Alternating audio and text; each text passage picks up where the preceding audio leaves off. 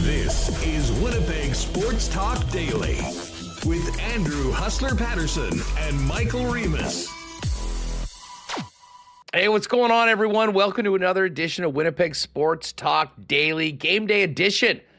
Jets back at home, opening up a big 4-game homestand tonight against our old pal Pascal Vincent and the Columbus Blue Jackets. Unfortunately, without former Jet Patrick Laine in the lineup, who remains on IR.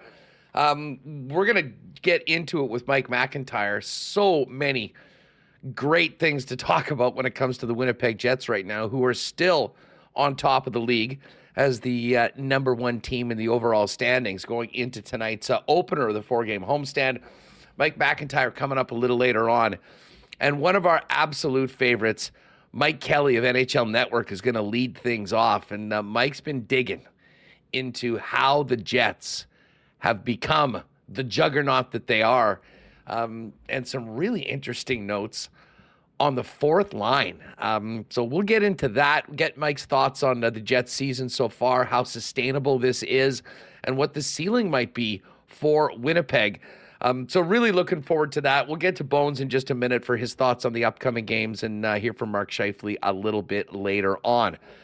Shout out to everybody in chat, and thanks to everyone that joined us yesterday. Holy smokes, one of our biggest shows in a long, long time. And I guess what's good for the city when the team's playing well, it's good for us here on WST and everyone else in the digital space, because Jet fans seem to be very fired up, and with good reason. As I tweeted out yesterday, I mean, the only one thing left to see is maybe a few more full houses down at Canada Life Centre. So if you have been on the fence, now's a great time to get out there and see a team that is playing as well as any in the National Hockey League. Jets have some great ticket deals, particularly for the Tuesday night games. So tonight and next Tuesday against the New York Islanders. I know there'll be a big crowd on Thursday, and unfortunately, I think a lot of people were probably getting those tickets in advance to see Connor Bedard. He unfortunately will not be in the lineup with the what's left of the Chicago Blackhawks on Thursday. But a great crowd expected for that game, and still some tickets available for what should be a great Saturday night matchup against the Philadelphia Flyers. So get to jets.com/tickets, and hopefully we'll see you at the game. Speaking of the Philadelphia Flyers, we're going to get into this right off the top with Remis. A very interesting trade last night in the National Hockey League by the Flyers while they were playing the Pittsburgh Penguins. One of their top prospects going to Anaheim in Cutter Gauthier, who just finished up at the World Juniors. And, I mean, there's so many angles to all of this. We'll get it together. But that was a big, big story last night that broke as the Flyers and Penguins were going at it. Only 4 games last night in the National Hockey League, but some really, really good games. Vancouver looked amazing at MSG, taking on and beating the New York Rangers. And no surprise it was a 3-point game, but a pretty exciting one between Colorado and Boston last night as well. But a big slate of games tonight. Headlined here in the Peg by the NHL's hottest team, the Winnipeg Jets, taking on the Columbus Blue Jackets. We'll get to all of it coming up over the next couple hours. Just before we get into it, got to thank the sponsors that make this show happen each and every day. Our friends at Coolbet Canada, Little Brown Jug, the Winnipeg Jets, Boston Pizza, Royal Sports, F Apparel, Wallace & Wallace, Sport Manitoba, Canadian Club, Manitoba Battery, Modern Man Barbershop, and of course our friends at Not Auto Corp will get to a why not question of the day. Let's get her going. Welcome to everybody in chat. Hit that subscribe button if you haven't already, and hit the thumbs up. Michael Remis, what is going on? Are you ready to enjoy the lap of luxury tonight with our Lucas, our winner at the game? Yeah, looking forward to Jets Blue Jackets tonight. What is it? Beat the Winter Blues game, and we'll be in the new Play Now Lounge. So that sounds real exciting, and I'm looking forward to seeing, can the Jets keep this streak going, unbeaten in regulation? And, I mean, the excuse train just keeps coming, and the Jets keep knocking them down. And what do we got here? First game back at home after a long road trip on a Tuesday night. Look, they found a bunch of solutions to win on Sunday. The final game road trip, however many games and however many nights, who's keeping track, but they just seem to keep rolling. And not only did they win on Sunday, they looked totally dominant against Arizona team, and Columbus, not having a great season. And we'll see how the Jets look tonight against them. Keep it rolling as they are still number one in the NHL after the standings changes from yesterday. Well, and you know what? We were talking about this on the Lock Shop with Dusty over on EST last hour. And, there's 2 games at home this week. And I know Connor had the balls to come on the program and call a 5-game run here. Probably the toughest part of it were those 3 and 4 nights on the road. Check. You've got Columbus tonight, and then, as I mentioned, what's left of the Blackhawks or the pseudo Rockford Ice Hogs. The Jets have played 39 games right now. If they are able to win these next 2 games, they will be the number 1 team in the National Hockey League at the midway point of the season. And I haven't checked on the exact date, Remus, and this isn't something we've talked about before, but I believe it's at some point this week when they determine the coaches for the All-Star game. And again, the coaches for the All-Star game, it's that's kind of a hilarious note, because I don't think there's a lot of coaching when it comes to the 3-on-3 games that they play at the All-Star game. But if you've looked at the voting right now, there's no Winnipeg Jets on the list very close. Now, either Winnipeg Jet fans fire it up and really start getting voting for Morrissey and Scheifele and Nikolai Ehlers, or Connor Hellebuck will be the lone representative of the Winnipeg Jets. But the team, I think, has it within its hands to send Bones to the All-Star game, and that would be pretty cool. And I think Bones would absolutely deserve that with the job that he's done so far. And hopefully he could bring Arnie and the gang with him, because, this Jets coaching staff's had an unbelievable season. Yeah, we were all on the Bones for Jack Adams train last year. Bones, get him to the All-Star. Remember, there was they need to win 1 game for him to get in, and that was one thing we had, and they didn't win. And that second half last year just went totally off the rails. So I guess it's part 2, Huss, of get Bones to the All-Star game, although it's not in Florida this year where he has a home. It's in sunny Toronto. So, we saw the video on social media of the Kraken telling Oliver Bjorkstrand he was going to the All-Star game. Didn't sound exactly enthused. Cancel his Airbnb in San Diego. But it is nice, I'm sure, to get league-wide recognition and tell everyone or let the league know how great you actually are. That Bjorkstrand thing was kind of funny because right afterwards he put on his Instagram story he did the picture of you have canceled your reservation. And as I said, I think for a lot of the forwards, you love to see recognition for your players and to be there in the mix with the best in the league. But as long as the team, as the league is giving one representative from every team, there's going to be plenty of top players that are missing out on the All-Star game. And I have a feeling that plenty of the Winnipeg Jets will be just fine with that. But it would really be neat to see Rick Bowness sort of be there as a representative as well of the Winnipeg Jets. And listen, I think Connor Hellebuck's at the top of that list. But if you think about contributors to the season the Jets have had, Bones is right up there as well, and it would be really neat to see that. So the Jets can take care of business with that if they can get these next couple wins heading into the weekend against the Philadelphia Flyers. Now, we'll hear from Bones in a minute, and we'll look at the games. We should tease this because, Reem, just before we get to this Philly story, we've got a gift for you, WSTers. And I know this is going to get some people fired up. We are fired up. Tomorrow on the program, World Junior gold medalist and Jets first rounder Rutger McGroarty. And I imagine, Remo, Rutger was probably already fired up and in a great, he seems to always be that way 24/7. But in addition to winning the gold medal, his Michigan Wolverines won the national championship last night. So really looking forward to a conversation with McGroarty tomorrow. And we'll have that on tomorrow's edition of WST. Yeah, schedule with him. So hopefully he's recovered from all the celebrations from winning the juniors and Michigan winning the national championship. And looking forward to always a great time. We still get likes. I posted clips of it on our TikTok. It's still getting likes. The interview did with him last year, when they won that crazy bronze game. So now they won gold. And, he's had another season at Michigan. Looking forward to having Rutger on tomorrow. So, tune in and welcome to everyone who's here. We had so many. I think we had a lot of new people. We had the biggest sub jump yesterday on YouTube, like 50 subs yesterday. It was wild. Yeah, it was a lot of podcast downloads. So shout out to everyone who's here. This is so awesome. The Jets are in first place, and people want to hear about the team and be involved in the community here. Well, you know what? It's funny you say that. In that, it was a huge show yesterday. We were pushing 800 live with us on YouTube. The podcast was massive. We ended up, pushing 5,000 for the views for yesterday. But there still are some people that don't know what we're doing here every night. I was out last night watching the college football game, and saw a friend of mine, Rich Park, was with a buddy of his, and he was saying, one of the guys that was with me, I loved your show. What are you doing now? Really? I told him, well, what do you mean? We're doing Winnipeg Sports Talk. I showed him. He's like, are you serious? And he subbed right away on the podcast. Oh my God. I mean, there still are some people out there, and maybe aren't as much on social media or whatnot. But anyways, folks, if you have one of those conversations that people don't know what we're doing, show them where they can sub and get in on right now, because there's a lot of great Jets topics that are thrown around on this show each and every day as the team keeps on winning. But yes, oh man, people are fired up in chat. Yeah, Rucker tomorrow on the program.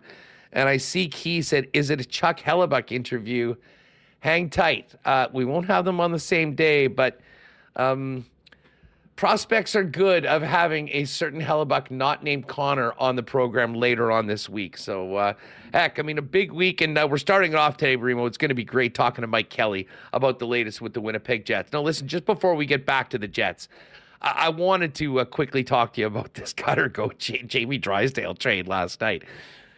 Such a bizarre scenario in that, most of us were sort of just getting into the football game and keeping an eye on what was happening on the ice. And then we get the tweet from the Philadelphia Flyers, a trade alert that they have. It was interesting the way they put it.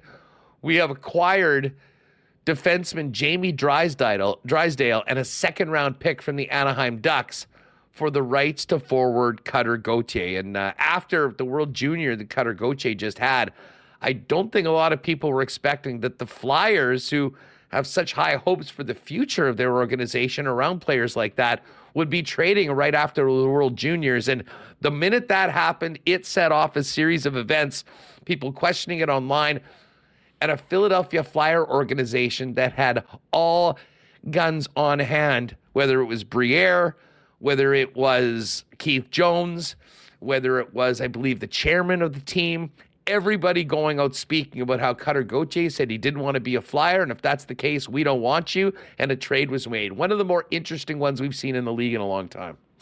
Yeah, I thought it was only players that didn't want to be in Canada, and didn't want to play for Canadian cities, but certainly an interesting situation. I mean, Cutter Gauthier, we just saw him at the World Juniors, depending on what list, like top 15, top 10 prospect in the NHL, drafted 5th overall in 2022.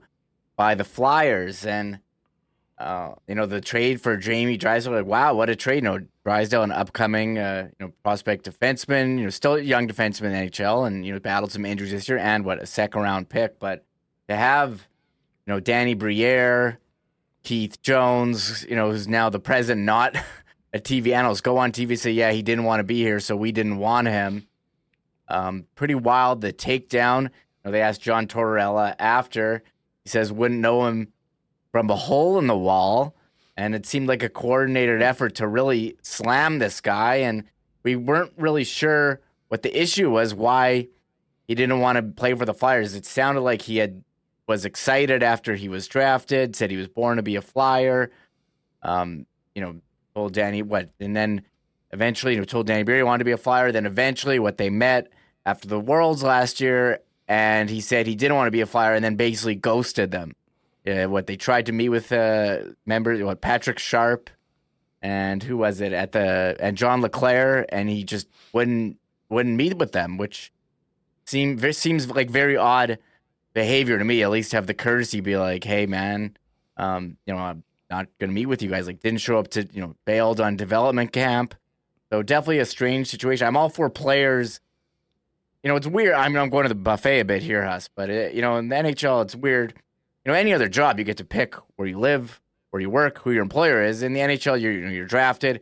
look, not every player is going to be the right fit for the situation you get drafted. So I'm all for players trying to make the most of their one NHL opportunity, but it seems like maybe it could have been handled by both sides a bit better. But anyways, the trade's done, and it's been exciting drama because Anthony Sanfilippo went on TV and said that this has Kevin Hayes' fingerprints all over it, who just got bought out by the Flyers. And then I'm going on and on. Like, Kevin Hayes got asked about it today, and I thought his response was actually a parody account. This is a crazy scenario. Yeah, there's so much fallout from it. I know the Spit and Chicklets guys who are very tight with the Hayes. Yes. So maybe they've got a connection with Gauthier. I mean, Gauthier did do an interview previously on a podcast where they asked him what his connection to Philly, and he said, well, one guy I know that's really sort of been great to me is Kevin Hayes. Took me out golfing. I've talked to him quite often. I mean, it was right there for everyone to see already. And then when Hayes brought up, and obviously I don't think he's a very popular figure. They are paying him a lot of money to beat it and play for the St. Louis Blues. So not something I thought that we'd be talking about today, but very interesting. And by the way, credit to Doug Phil. Doug Phil in chat. The city of brotherly snub. Well done. Well done, Doug. This is a situation, though, that you don't expect it to happen to Philadelphia, frankly. And now that we're hearing this report from Elliot Friedman, who was just on with Jeff Merrick a little while ago, saying that Philly didn't want to, again, this is from Elliot, word is Philly didn't want a bonus overage carrying into this season, so they didn't want to sign Gauthier at the end of last year. They certainly didn't intend it as any kind of an insult, but things were never the same after this happened. So they weren't able to come over that. And obviously this kid's, looking forward to playing in the National Hockey League. Now I'm not sure whether he signs right away. He's at BC, I believe. Yeah. Right now, Boston College. So we'll see what this means going forward, whether he joins the Ducks right now or, waits till the end of the year. But Philly's not a city that traditionally you would think that guys are dying to get out of before they've even showed up and played a game. One of the guy, his name escapes me, but I believe he was either the governor or the chairman, was doing an interview yesterday and was talking about how Gauthier would be treated in Philly. I mean, and they basically just about got up to the J.D. Drew battery treatment right now. The one thing I'll say is that by making this move, I mean, it's a ballsy move when you're not an NHLer, you've never played a game in the league.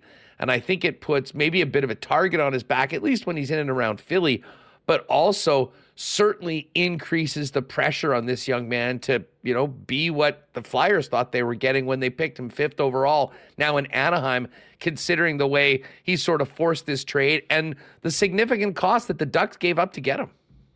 Yeah, it seems like this trade is going to work out for both sides. The Ducks getting a forward prospect that can join Leo Carlson, the rookie Russian defenseman they have as well. So they're building a cupboard of prospects over there. But for Philly, yeah, I mean, this was a guy who they thought was going to be part of their group, and it's just a weird fallout. So you don't see this too often, and again, respect a player's right to be like, hey, I don't, trying to dictate his situation, but it seems like this wasn't handled, the best way. And then, for Elliott's tweet, it sounds like, he wanted to turn pro. I mean, he's at Boston College, so theoretically he could play out his 4 years and then become a free agent and sign anywhere.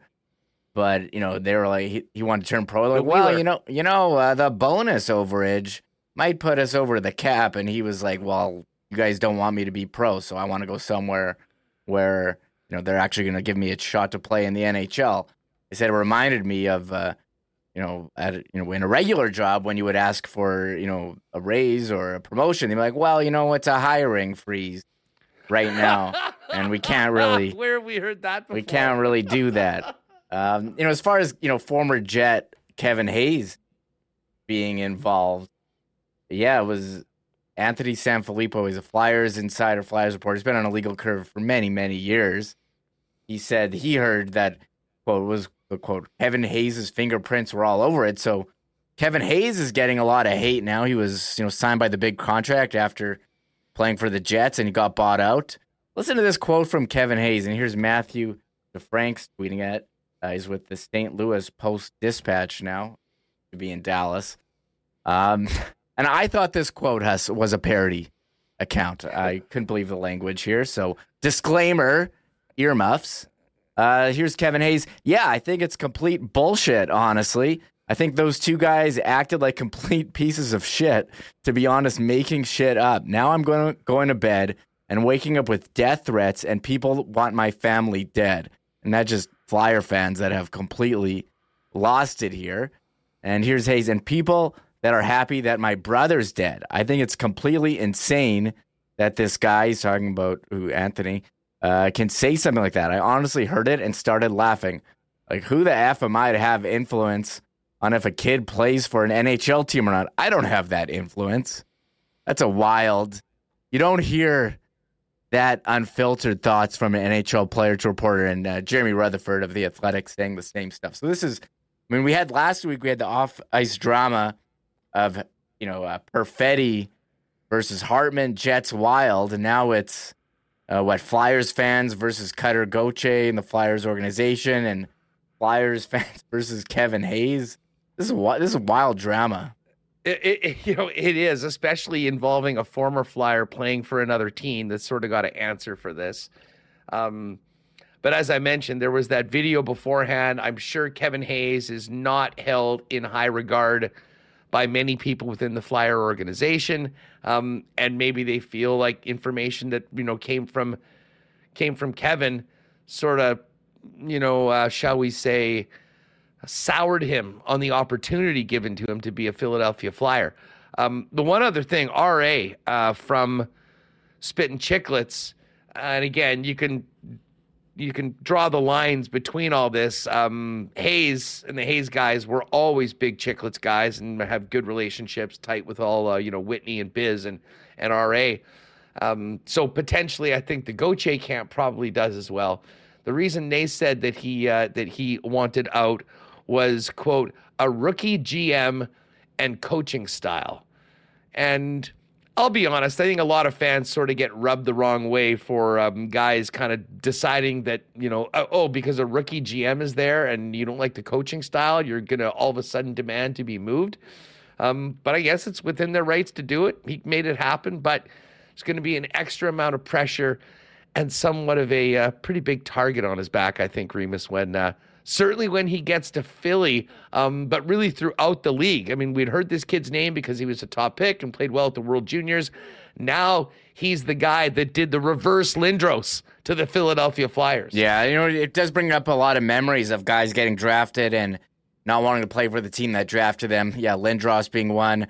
I started Googling the picture of Eli Manning holding a Chargers jersey after he told them. But I think that's the difference. Like, Lindros told Quebec, he wasn't going to play for them, and Eli Manning told the Chargers, hey, I'm not going to play for you if you draft me.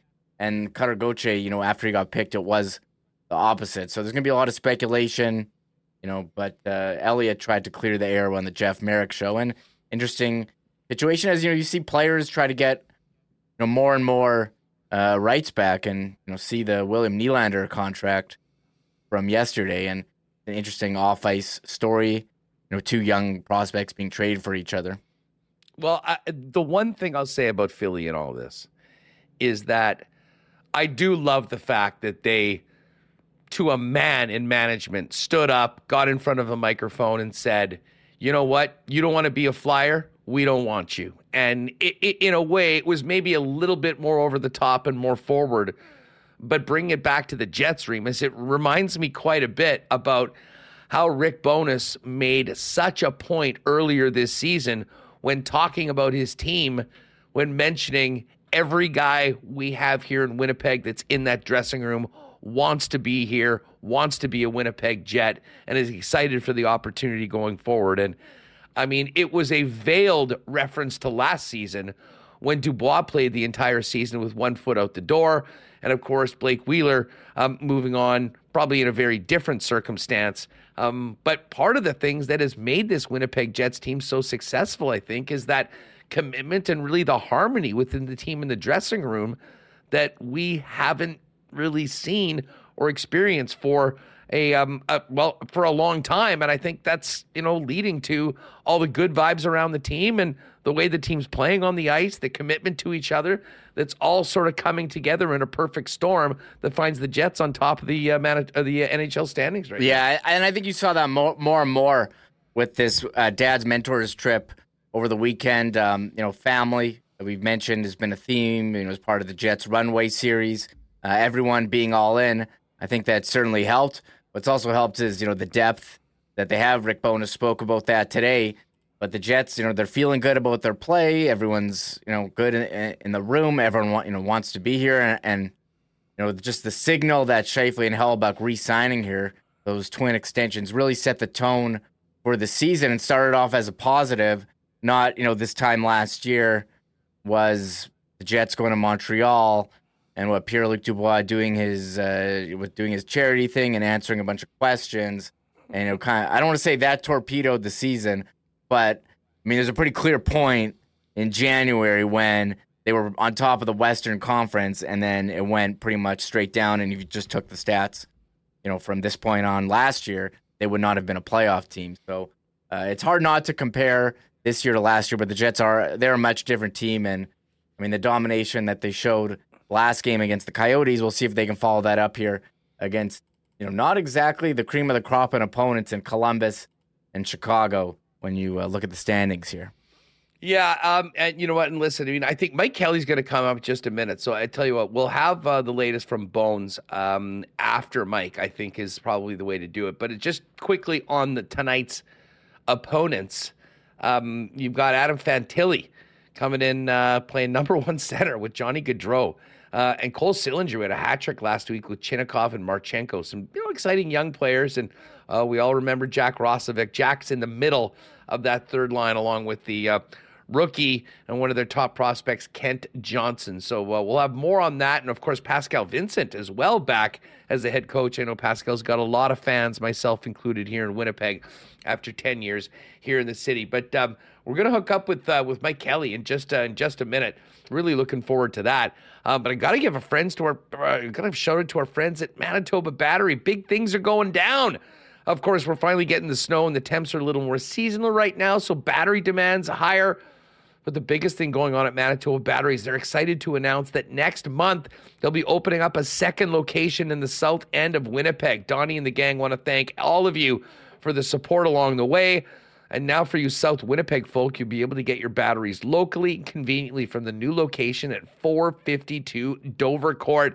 We'll have sales and grand opening specials for you coming on the way as they get closer. But on behalf of Manitoba Battery, thank you WST fans for making Manitoba Battery part of the WST family. For more information on all your battery needs, go to manitobabattery.com or give them a call at 783-8787. Guys, if you need a new look for 2024, get on down to Modern Man Barbershops.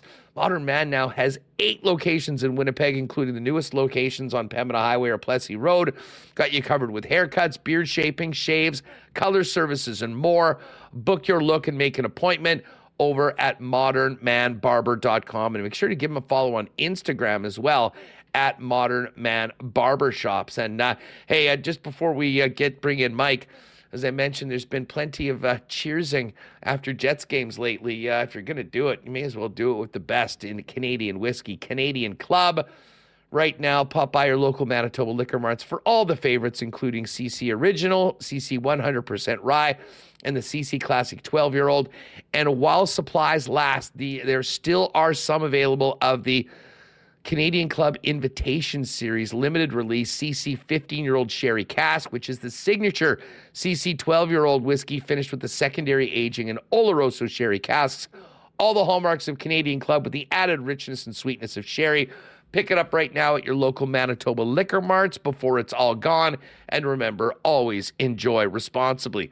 All right, I'm looking forward to this. I mean, hey, it's fun to talk about the Jets. right now with the way they're rolling. But when we get to pick the big brain of one of our favorites, Mike Kelly, it's a perfect storm right now, much like this first half of the season's been for the Jets. Mike Kelly of the NHL Network joins us now. Mike, what's going on? Happy New Year. It's great to have you back on Winnipeg Sports Talk. Hey, thanks, Andrew. Happy to be back. And I thought I'd just kick the standings up behind me for no particular reason today. Jets fans, got to like what you see. You got to love it. Listen, it's been real fun. And I guess it was after the game on Friday, heading into Saturday, where the Jets were going to be off. But, they got that win to put them into first overall. They had a day off. They were all golfing with their dads and mentors on the trip. And I can tell you personally, I probably had 20 people just fire into my text, just a screen cap of the standings. This has not happened before. And we're approaching the midway point of the season. And this team, night after night, proves that they can hang with anyone and beat anyone. That's exactly what they've been doing for the last couple months. Mike, from your perspective, how impressed are you with the Jets? And at what point did you become kind of onto the fact that, holy smokes, this isn't just a good team, but this is one of the best in the league as demonstrated in the NHL standings? Well, I had some of those thoughts a year ago. This time a year ago, Winnipeg was well over 600 in points percentage. They were fifth in the league, and they looked really good. And things in the second half really slid for them, right? They went 20 wins, 20 losses, 2 overtime losses in the last 42 games, played 500 the rest of the way. And the frustrating thing was you're watching them last year, and it just seems like they got out of the system that works so well for them and how they play. Because they were a good team. And I still thought going into the playoffs, I'm like, it would be an upset, but there are always a couple in the first round. I thought Winnipeg could beat Vegas, and they didn't. This iteration of the team, when it does play to its identity, when it is fully invested in the way that Rick Bowness and the coaching staff want it to play, they're really hard to beat. And so we're seeing it again. And it's been great. Towards the end of Paul Maurice's tenure here, the Jets, they could score. They gave up a ton of chances, and Hellebuyck was a hero, right, to try to keep them in games and win them games. You're not seeing that anymore. You're still seeing very good Connor Hellebuyck, really good, but also really good team defense. And you put those two things together, there's no 4, 5, or 6 spots against in 29 games in a row now. It's crazy.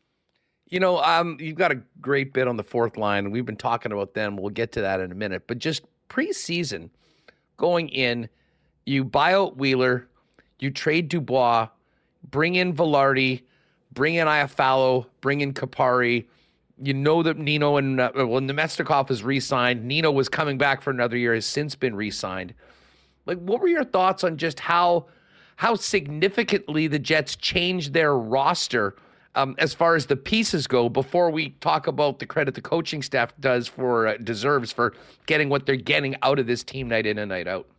Yeah, well, I give a lot of credit to Kevin Cheveldayoff and the job the front office did, because they were put in some unenviable positions where, there's leverage that's not to be had just based on the way that some of these things went and the people that left.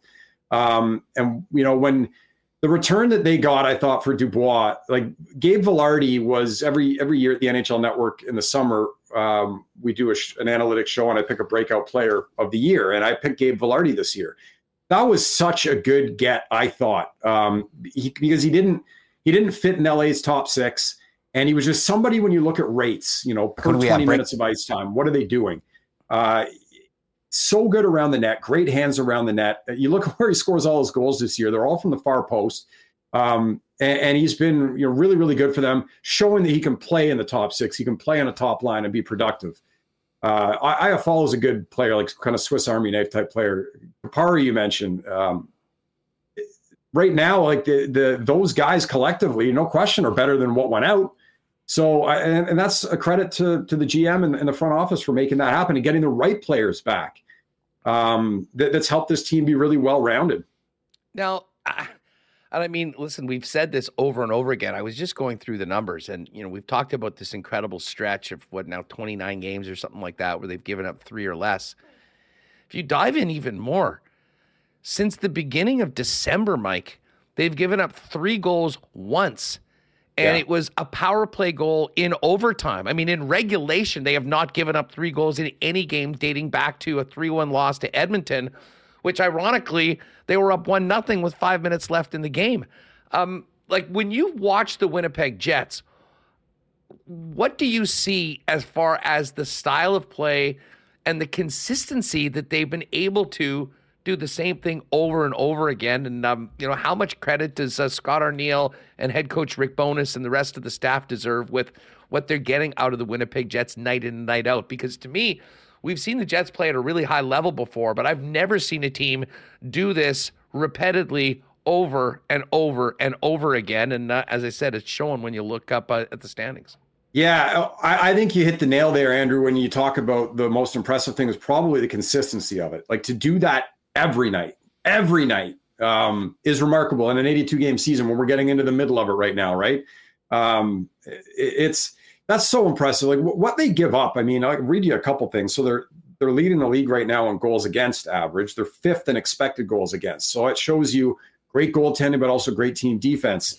They give up the 3rd fewest shots from the slot. They give up the 2nd fewest chances off the rush. They're top 10 in cycle chances against. Like all these meaningful areas where teams can produce offense sustainably at a higher rate, they don't give those up. And that's team. It's not just defense. It's certainly not just goaltending. It's forwards too. And Paul Maurice was here towards the end. They played a little different in their own end. It was more of a man-on-man coverage, and it's more of kind of a hybrid zone coverage now. That you need buy-in from everybody on the ice to make that work. Everybody's got to be on the same page, be connected, and they are. So I give them a lot of credit. Watch how often this team plays where the camera goes up and down the ice, and you see 4, if not 5 guys in the same camera shot. Like they're a very connected team that way. So, again, you go back to a year ago, and at this time a year ago, I'm like, this team playing like this is a Stanley Cup contender. And then it dropped. And I don't know why. I'm not obviously in the room, and I'm not even in the market, why the players got away from it or how it broke down. But if they play this way, and not even every night, like there's no way they're going the rest of the year giving up 2 goals or less, or even 3 goals or less every game. But if they just play this way most of the time and keep it going to the postseason, they've got as good a shot as anybody at winning a cup because they've got the right pieces. Well, and on top of it, a team that plays the way they're playing with the goalie that they have, and I'll include Laurent Brossoit. I mean, he didn't have a great start. Neither did Hellebuck, to be perfectly honest, if you look back at October. Yeah. But, I mean, since then, with a couple very small exceptions, both of these guys have been playing incredibly well, putting up big numbers. But back to your original point, I mean, Hellebuck won the Vezina because the Jets gave him plenty of opportunity night after night to show what an incredible goalie he was because of the chances they were giving up. Like, the netminders of the Winnipeg Jets are benefiting in a big, big way from the way the team's playing in front of them, and the numbers will dictate that as well.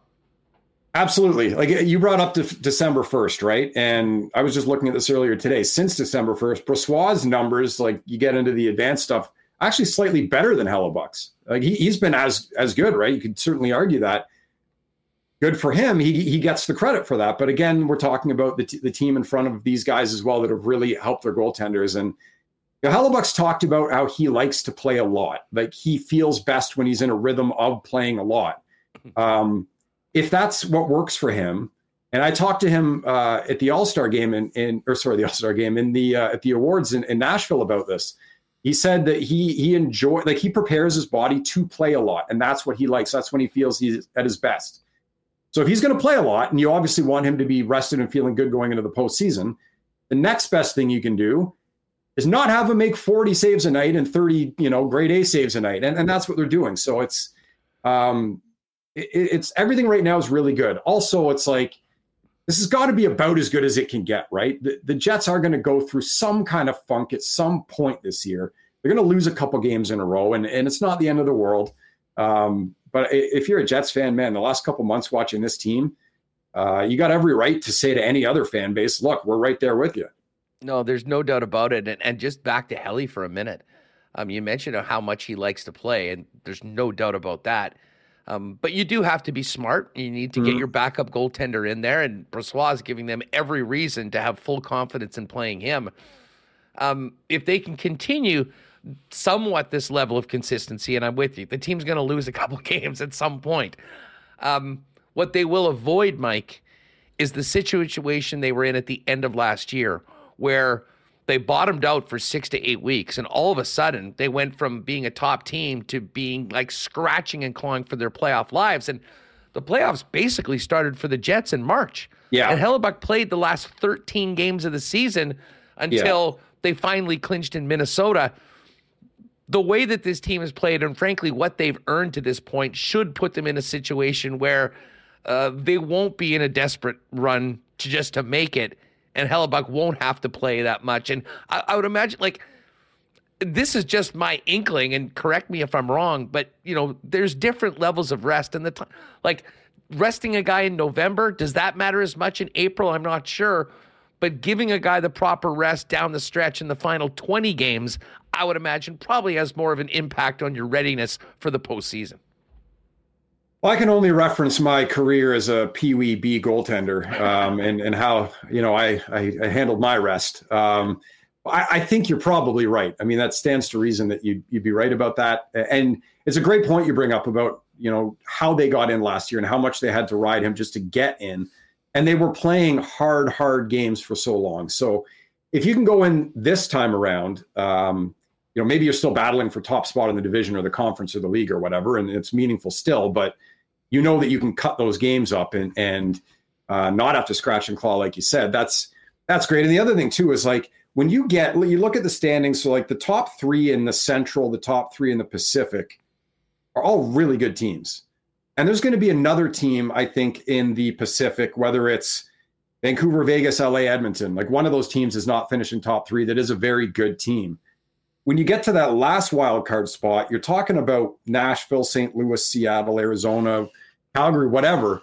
That's a favorable matchup compared to the rest of it if you can win your division and win the conference. So there is still stuff to play for, obviously. And the Jets, it's not going to be a cakewalk for them to be the best team in the West. But man, that's what I'm interested to see now. Like, we saw them do something not quite as good, but similar to this point last year. Can they maintain that going forward here? But a lot to like. Well, and you know, one of the other things that's fascinating about this team, you know, is that, you know, for a while, like, you know, Kyle Connor goes out, Velarde moves up to that line, and they become the hottest line in the league and go on an absolute tear for 5 or 6 games. Well, they went through a funk for about 4 games where they weren't scoring. And all of a sudden it's Perfetti, and it's Iafallo, and it's Adam Lowry. But Mike, and you put this out, by the way, give Mike a follow at Mike Kelly NHL, and you can see this graphic for yourself. The fourth line has been phenomenal. And Dominic Toninato and Axel Jonsson-Fjällby both were Manitoba Moose to start the year. I mean, they're here right now because David Gustafsson got hurt and Rasmus Kupari got hurt. You sort of laid out the numbers, but just how good has this Barron, Toninato, Jonsson-Fjällby line been by the numbers? Because they've certainly looked good from the eye test. Yeah, they've been exceptional. There you go. So this is, you know, in the minutes they played together, obviously Toninato comes up just after Christmas, and that's been the fourth line. I'll give credit, though, because, you know, Barron and Jonsson-Fjällby before, the fourth line before was good. This is Gustafsson's having a great season, too. Yeah, for sure. This is next level stuff when you look at, like, to give you some context on this, and again, it's 46 minutes, right? Like, let's see after 100, 200, whatever. It's a bit of a small sample, but a really good line is going to have an expected goals percentage of about 60%, maybe 65, like over the course of a whole year. To be at 88%, even in the small sample, that's all we can judge them on, is exceptional. And look at the inner slot shots. Like their opponents don't have one in 46 minutes. Forget what you do offensively. Like if the goals said 0, and the inner slot shots for Winnipeg's line here said 0. To have zeros on the other side for a fourth line in 46 minutes, that's a win. I can't think of a coach that wouldn't take that. The fact that they're doing it offensively as well is just adds to it. I mean, man, you can't play much better than that in the handful of games they've been together at this point. Well, and it's funny. I mean, I'll kind of compare that to, the Jet defense core. And I mean, that was an area that I think most people looked at this team and said, well, if they need to improve, they're pretty deep at forward. They've got great goaltending, but is the defense good enough? And I'm sure the way that the team is played together has a big, big part in this. But I mean, I was looking at the defensive metrics for goals against, and Dylan Samberg and Nate Schmidt, the Jets' third pair, obviously being used in third pairing minutes, has been at the top of that list literally all season long. And all of a sudden, Brendan Dillon and Neil Pionk's group is now into the top 10 is there. And we certainly know what the Morrissey and DeMello pairing has done so far this season. Like, all of a sudden, the Jet blue liners are getting some pretty impressive numbers, and it's all part of a bigger package where the sum truly is greater than the parts. Yeah, no question. The top pairing and the second pair kind of eat somewhat comparable strength of opposition, and the top pairing's been really, really good. Second pair, Dillon and Pionk have been pretty good, and you're right, that third pair. Again, they're not getting the heavy lifting, but they're a third pair. Who cares? They've been outstanding in the minutes that they've had. Like we've seen, the fourth line recently has been outstanding in the minutes that they've had. We know about Winnipeg's, I'd say top D pair and their top six, put them up against just about anybody. Then you start to get what we're seeing from the depth, like we've shown in the last couple minutes here. It's a great recipe. But I'm with you. When you look at that blue line on paper, you think like, okay, like should be all right, but not, unbelievable. Again, that's where you give them credit for how well they play, but also to the team as a whole for the way that the forwards help the defense in defending, the way that they play as a group, the way that the goaltenders will clean up any breakdowns that are happening. Like it's just all connected to each other, which is great because I think if you have a line that goes cold, like you mentioned for a little bit, you can move guys around. If you have a deep pairing that goes cold, you got so many other areas where you can pick it up. You're not reliant on a line or a deep pairing or a goalie to save your butt, night in and night out. By the way, you got a great crowd in here, folks. If you're new, welcome to a Winnipeg Sports Talk. We're here every day live on YouTube at 1. You can find the podcast wherever you get your favorite pods. Just search Winnipeg Sports Talk and subscribe. And if you're with us on YouTube, hit that subscribe button and make sure to give a thumbs up. Mike, at this point now, and it's not something we're used to here in Winnipeg, we're clicking on the league standings when you're going to it and seeing where everything's at. And obviously, you got the teams that you expected to be there, Boston and Colorado and New York. But I wanted to ask you about the Canucks. I mean, I watched that game last night, and I mean, they gave it to the New York Rangers on the road in MSG. They're right behind the Winnipeg Jets when it comes to the overall standings. How are the Canucks doing it? And maybe speak to the rush chances, because I was going through that stat that you put out, and it just seems like they're in a whole nother stratosphere than the rest of the league with what they're doing when they come in with speed. They are. They rank 30th in the league at producing scoring chances off the rush. They are first in the league at scoring goals off the rush. Tells you that they score at a really high rate. Now, when I do this kind of work, you look at, 22.5% of their rush chances they are scoring on this year. That is an absurd number. The next best team in the league is just over 13%. League average is 11. They're at 22.4. So they were at 26 after the first month of the season. And my first reaction was, okay, they're the highest scoring team in the league. They're scoring on over a quarter of their rush chances. This is going to come back down to earth. I guess it has, but not much.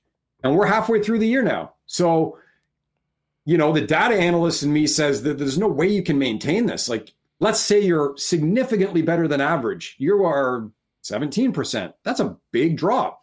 They're still hanging around over 22.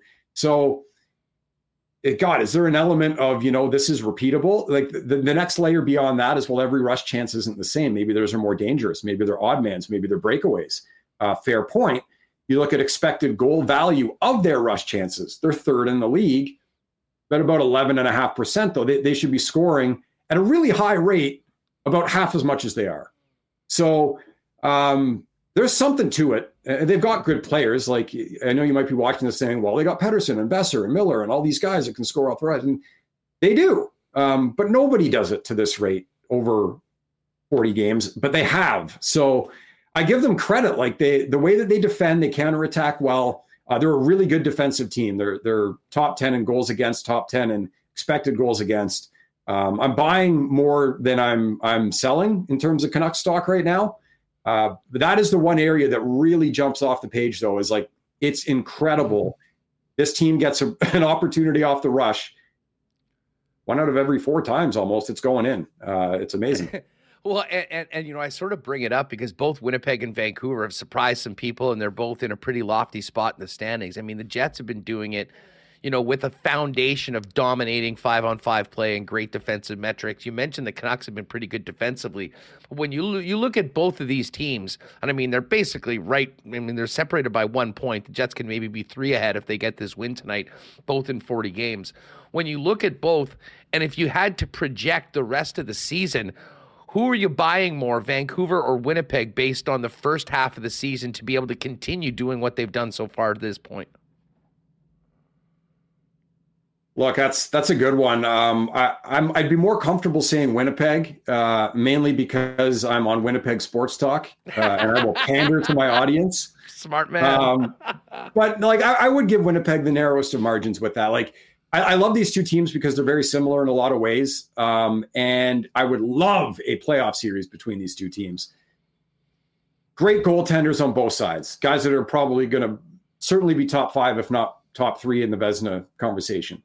A defensive structure that's really good, that leads to offensive opportunities. Really well coached. They play their systems really, really effectively and well. And you can tell that they're held to a high standard to do that. A lot of similarities in that sense. So like, sometimes there's an obvious answer to me when it's two teams that are similar, because I can pick one apart in more ways than the other. I guess I'd give Winnipeg the smallest of edges there, though. You know, it's funny, and you kind of made a great point. I mean, when we're looking at the conference standings, assuming that the Oilers are going to keep rolling, we know how good the 3 teams in the top of the Pacific are, and let's just give one of those 4 teams the first wild card spot. The team that wins the conference is going to be, you'd far rather be the top division winner and playing the 8th seed than playing one of those teams in the Pacific. The one team that was at the top beforehand that I just wanted to ask you on the way out that has really sort of struggled lately is the Vegas Golden Knights at 3-7. I mean, what's happening with the champs right now, and why aren't they winning more hockey games? Well, I mean, I doubt the team will use it as an excuse, but I will. Like, they've had some significant injuries. I mean, Shea Theodore being out as long as he has. Aiden Hill was playing at a Vezina level until he was injured. They've given up more as a result. And, you know, when you don't have Aiden Hill there playing the way that he was, you're going to allow more too. So that stings a little bit. They've missed some really key guys, I think, is the biggest thing. And, you know, it's hard to maintain the level. Like, the level they were at to start the year was unbelievable considering what they came off just doing and winning the Stanley Cup. And we're not used to seeing them being really anything other than dominant. So I haven't lost faith in them by any means. Like, I still think they're going to be a really formidable team down the stretch, playoffs as well. But those are the things I'd point to as first and foremost, I guess, is missing key players and having a bit more trouble defending and kind of playing that identity that they have as a result. Mike, we always love having you on the program. These conversations are so great. Fill people in on where they can find you on the NHL Network, hopefully pumping the tires of the number 1 team in the NHL. I will be, of course. I don't know what we're calling now, X, Twitter, twitter.com. Mike Kelly, NHL, like you said, so thank you for that. And NHL Network, if you're able to see it, I'll be on tonight at 10 o'clock talking about all the games going on and wrapping up. So that's where you can check me out. Yeah, we'll see whether the Jets can keep on 2 goals or less. The road, the grind keeps on rolling. Columbus tonight, and then the Blackhawks on Thursday, and that will be the 41 game mark, the official halfway point to the season. Mike, thanks again for doing this. Can't wait to have another chat with you later on in 2024. Be well. Sounds great. You too. And the 35 games is what I'll be watching, because I think it's 29 right now, right? That they've done 3 or less goals. 35 was Minnesota in 2015. And since expansion in 67, that's the longest streak. When you get back into the 20s and stuff, it's longer. But all those games were 2-1, 1-0, so that doesn't count anyway. So 35 games would be the modern day record if Winnipeg can get there. Well, one more chance to keep on extending the streak tonight against Seabus. Thanks for doing this, Mike. Thanks for having me. Great stuff. There is Mike Kelly. Make sure to give him a follow. And if you do have access to NHL Network, nobody does it better than our pal Mike Kelly, at Mike Kelly NHL. And he's got those numbers on the Jets' fourth line that, I mean, are jaw-dropping, to be perfectly honest. I mean, an 88% expected goals share. Pretty crazy with what that line's doing. And, kind of further to that, we've got some news. And if you're with us on chat, you saw Rivas put it up. The Jets have activated Rasmus Kupari from IR, and he has been sent to the Manitoba Moose for conditioning purposes. So that was something he was going to have to accept, which he obviously has done. He'll try and get back into game shape and be ready to help the team when he is called upon. Still waiting, and we'll maybe talk to Mike about this as to when a similar move happens with Ville Heinola, who apparently is getting close. All right, Mike McIntyre is going to come up with us in just a few minutes. We will still have Rick Bowness and potentially Mark Scheifele and a little bit more from the room. But as I mentioned right off the top of the show, gang, listen, I know there's been a lot of talk about attendance early on in the season, and it was driving me nuts to have Wild fans come in the mentions, and the only shot that they have at us right now is the fact that we haven't been filling the building. If you've been on the fence, if you've been waiting to see what sort of product this team is going to be, I think we know now. We just had a great conversation with Mike about it. And it would be great to see this building full because this team absolutely deserves it. They've got some great ticket deals for these Tuesday games.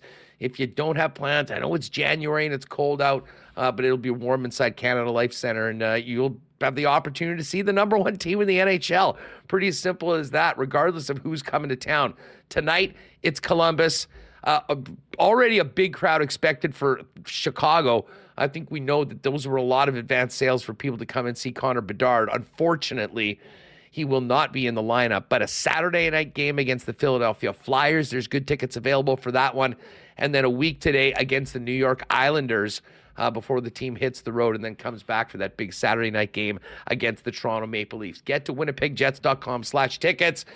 And let's see a few more butts in the seats for these games tonight. And Remo and I will be there. Hopefully, we will see you then. I do have to thank our friends at Wallace & Wallace for their great support of Winnipeg Sports Talk.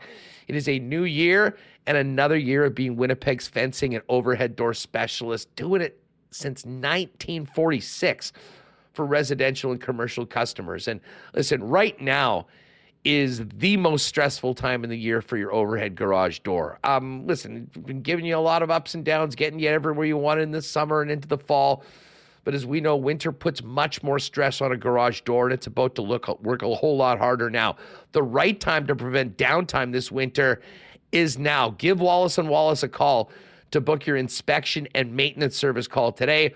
For residential and commercial overhead door sales and service, there's only one name or two you need to know, and that is Wallace & Wallace. And hey, speaking of looking good for the new year, guys, if you need to up your menswear game or looking ahead to the spring and, of course, summer, wedding season and all that, get on down and see our pals Andrew, Alex, and the team at F Apparel, Winnipeg's #1 spot for menswear, featuring custom suits made to fit, looking great, starting at just $400, along with chinos, golf pants, custom shirts, both tucked and untucked styles, and the biggest and best selection of menswear accessories in town.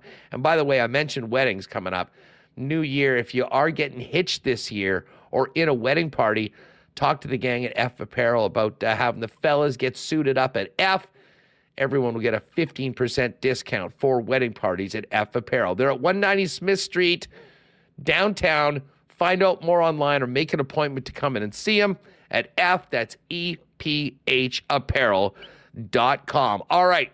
I know we've just had a great segment with Mike Kelly.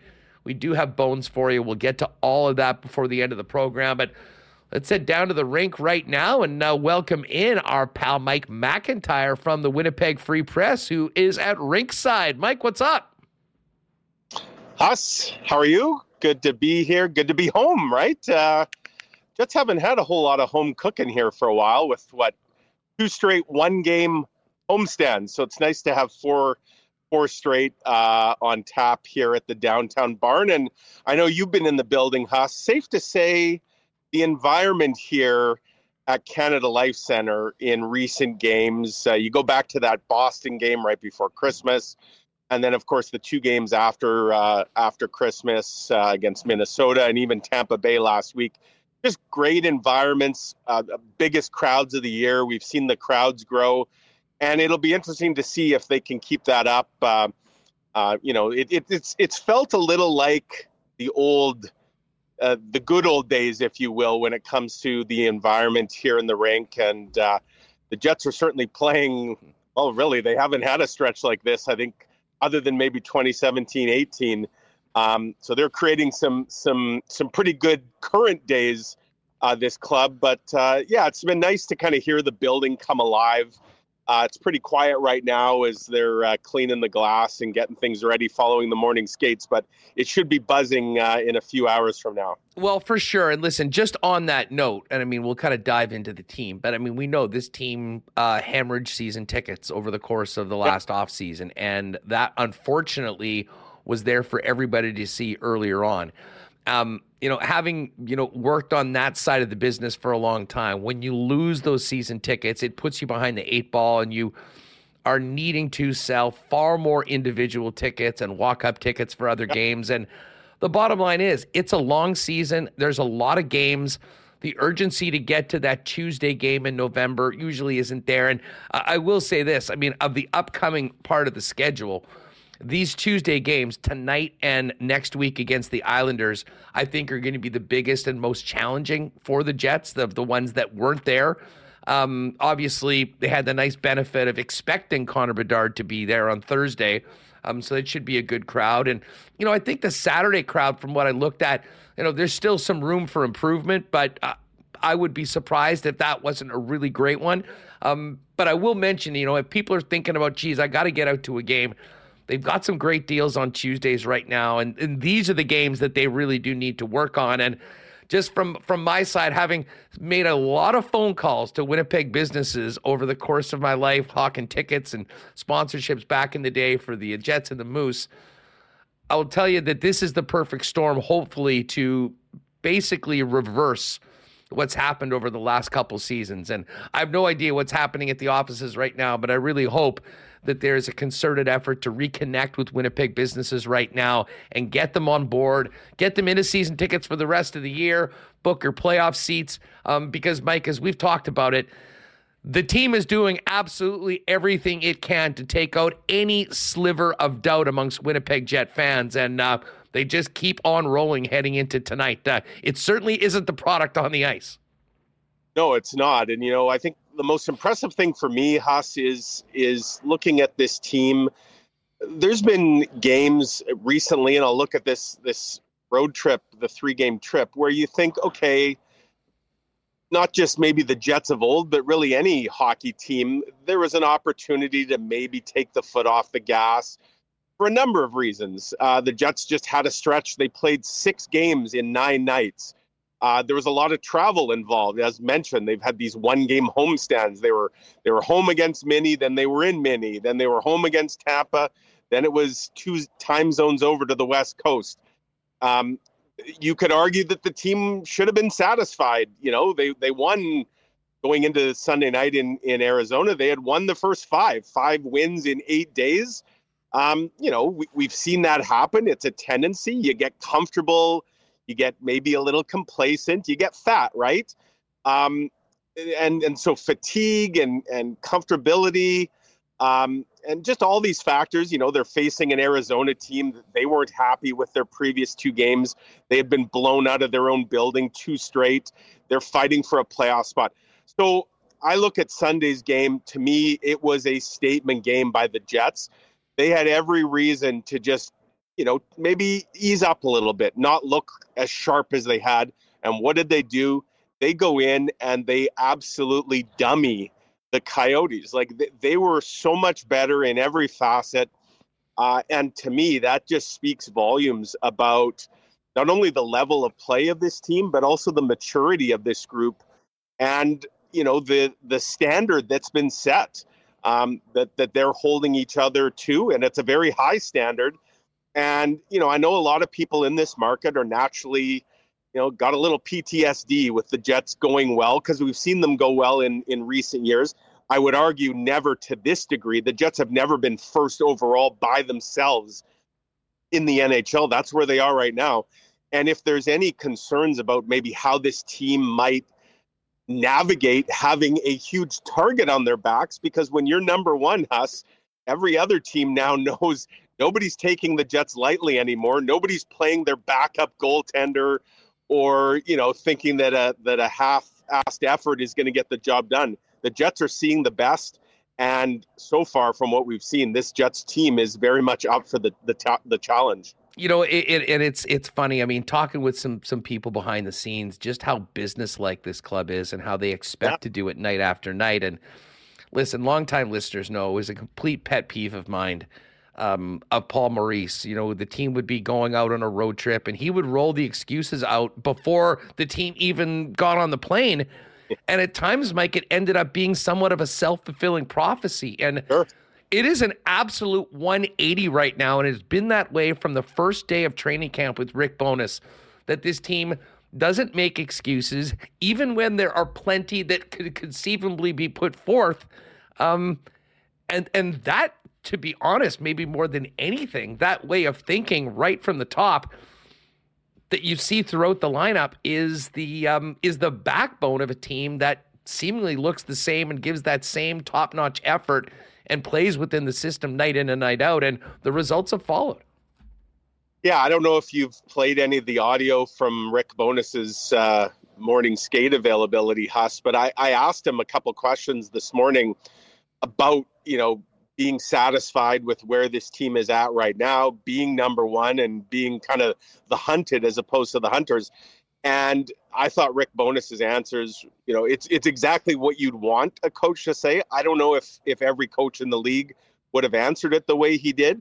He flat out said, we haven't done anything yet, and said, this isn't a team that's just content to be competitive or to sneak in as a wild card. Like, they know what they have, and they know they have something pretty special going on right now.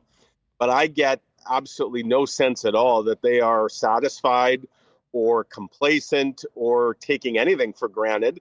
And I think in some ways, Huss, maybe the fact that they've had some strong starts in recent years, and they know what ended up happening, how they kind of frittered that away, and that you have still a lot of the same core here.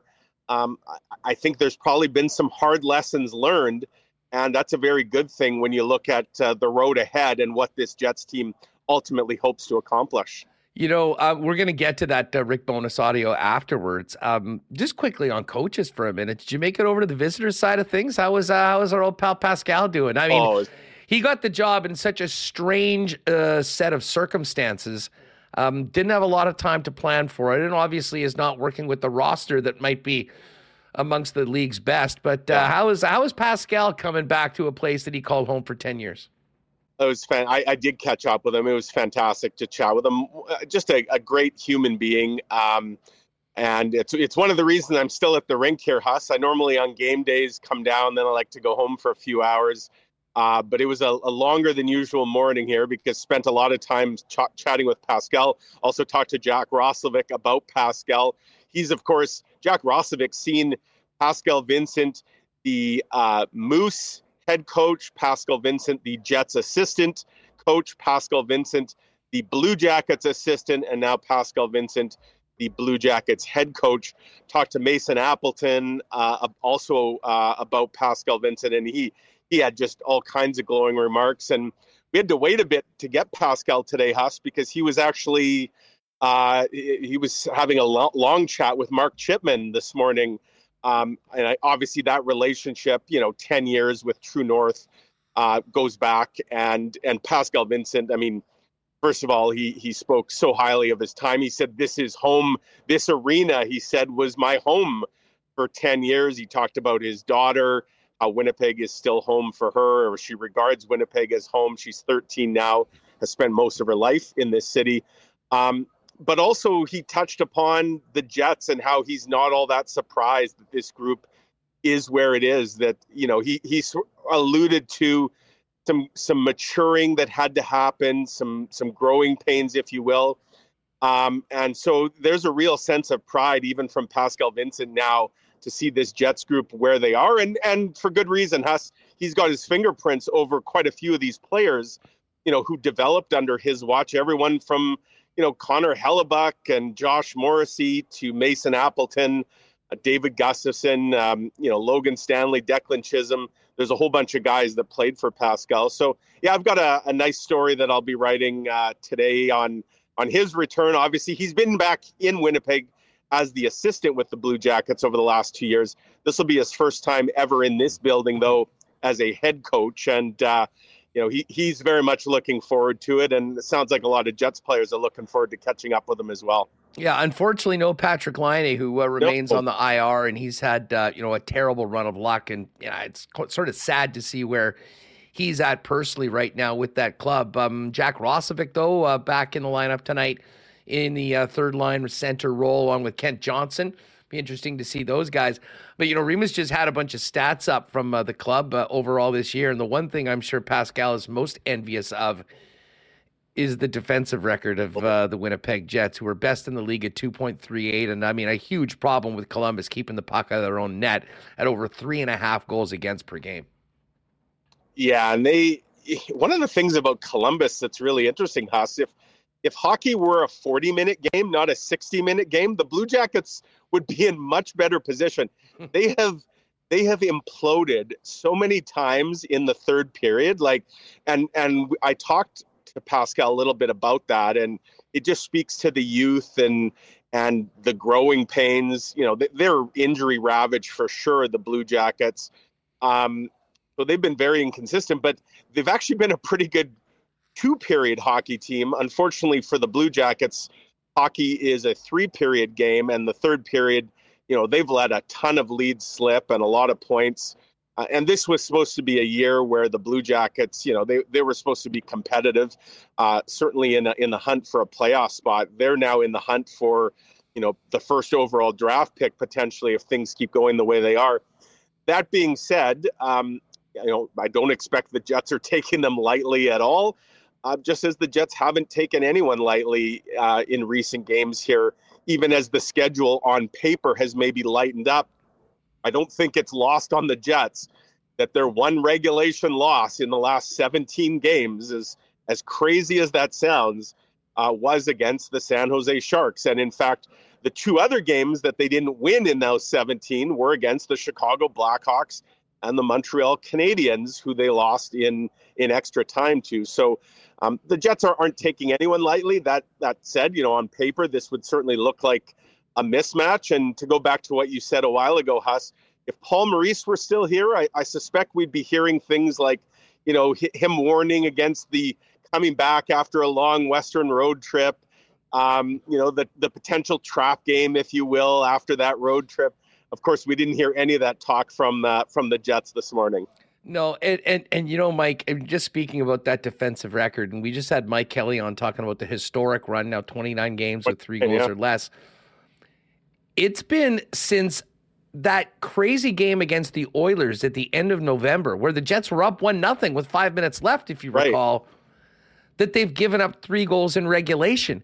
Yeah. The only time any team scored 3 against them since the beginning of December was that overtime loss to the Montreal Canadiens, where the Habs scored a power play goal in, you know, at 4-on-3 in the extra frame. As incredible as the 3-goal stat is, 2 is, you're right. I think the 2 is even more incredible that they're on right now. It is. And again, you look at the one game they lost, Huss, in 17 in regulation, was a 2-1 loss. So, yeah, I mean, they are just so dialed in. And, you know, it's why if you're the Jets and you've got, again, to go back to something we've talked about, a storyline all year, you know, you've got Logan Stanley and Declan Chisholm kind of just waiting around. And we were seeing a rotation earlier in the season But if you're the Jets and everybody's healthy, like, you're not touching the back end. You're not taking Nate Schmidt out again because he's been so good with Dylan Sandberg. I mean, all the defense pairs, and even if you're talking about a guy like Rasmus Kupari, who Rick Bowness told us this morning is pretty much game ready, how is Rasmus Kupari getting back in this lineup right now when the fourth line is going as well as it has? I think at this point, you're just rolling the same roster night after night after night, as long as health allows it. The only changes is you're flip-flopping occasionally on your goaltender. But yeah, the Jets have just been remarkably consistent. And when you're only giving up basically 2 goals a night for more than a month, and you've got the kind of firepower, it's why the Jets, despite having a power play that's doing really very little, the Jets just keep rolling. And, because they only have to score usually 3 goals. That's the magic number. If they score 3, they're probably winning the game based on what they're giving up, which is very little. You mentioned Kupari. Let's talk a little bit about the potential returnees. Like Mike Kelly just came on with us, and he's got this at his Twitter feed. We were just talking about it about 20 minutes ago. The Barron, Toninato, Janssen Fjallby line has 46 minutes of ice time together, 23 scoring chances for, 7 against, 9 inner slot shots for, 0 against, an expected goals percentage of 88, which is an absolutely insane number. They've scored 4, they've allowed 0. I thought David Gustafsson was having a monster year and having a huge part of the success of that line. Axel, to me, since called up, has just established himself as a regular. Dominic Toninato has been everything they could have asked for and more, and actually scoring as well. So Kupari goes to the Moose on a conditioning stint. Gus is going to be back soon. And we may as well add in Ville Heinola, who's very close to being activated as well. How do you see all this shaking out just over the next couple of weeks, Mike, with where these players go? I'd imagine there will be some conditioning at the Moose for at least Ville, and obviously we know that's happening with Kupari. Yeah, I think with Ville, the thing they can do with him, Huss, they don't have to call it a conditioning stint, and they wouldn't want to, because, go back to when they sent Declan Chisholm on that conditioning stint. There's certain rules in the NHL. One of those is that you still have to count that player. Even if he's on a conditioning stint, he's still counting towards your 23-man roster, and his cap hit is still counting. Ville doesn't need waivers. They don't have to worry about, the semantics of sending him to the Moose. They can just assign him to the Manitoba Moose without waivers, and I suspect that's what they're going to do. Let's not forget the kind of injury that he's coming back from, a broken ankle. That's not an injury, Huss, where, and I get that he's been skating and you can practice and all that. There's no way you're just coming off a broken ankle and being thrust into the second half of an NHL season, let alone on the number 1 team in the NHL that, as you just mentioned, is putting up historic numbers when it comes to their defensive prowess. As much as I know a lot of fans want to see Ville Heinola, and you know what? They would have seen him had he not broken his ankle. That was then, this is now. So I suspect Ville's going to go to the Moose, which will be very good for him. He'll get to play a lot. He'll provide a boost to the Moose. Sounds like they could use it. They're having some injury issues and some problems moving the puck and scoring. And I do wonder, Huss, if the Jets remain healthy here, and you hope that is the case for the hockey club. If they remain healthy on the back end, Ville may have to wait until the rosters expand, which that happens after the trade deadline, and then you can kind of go crazy, if you will, in terms of roster size. Like, I just don't see an immediate opening here. And the last thing Ville Heinola needs is to be the 7th or 8th defenseman right now on the Jets and sit in the he needs to play, because he hasn't played since he broke his ankle in October. As for Rasmus, yeah, I mean, they'll do the conditioning stint, and again, he may though have to wait his time, and same with David Gustafsson. As you mentioned about that fourth line, Huss, like, it's not like they've just used the same 3 players all year on the fourth line, and I think that speaks again to the buy-in, the collective buy-in, and the structure and the system that's in place.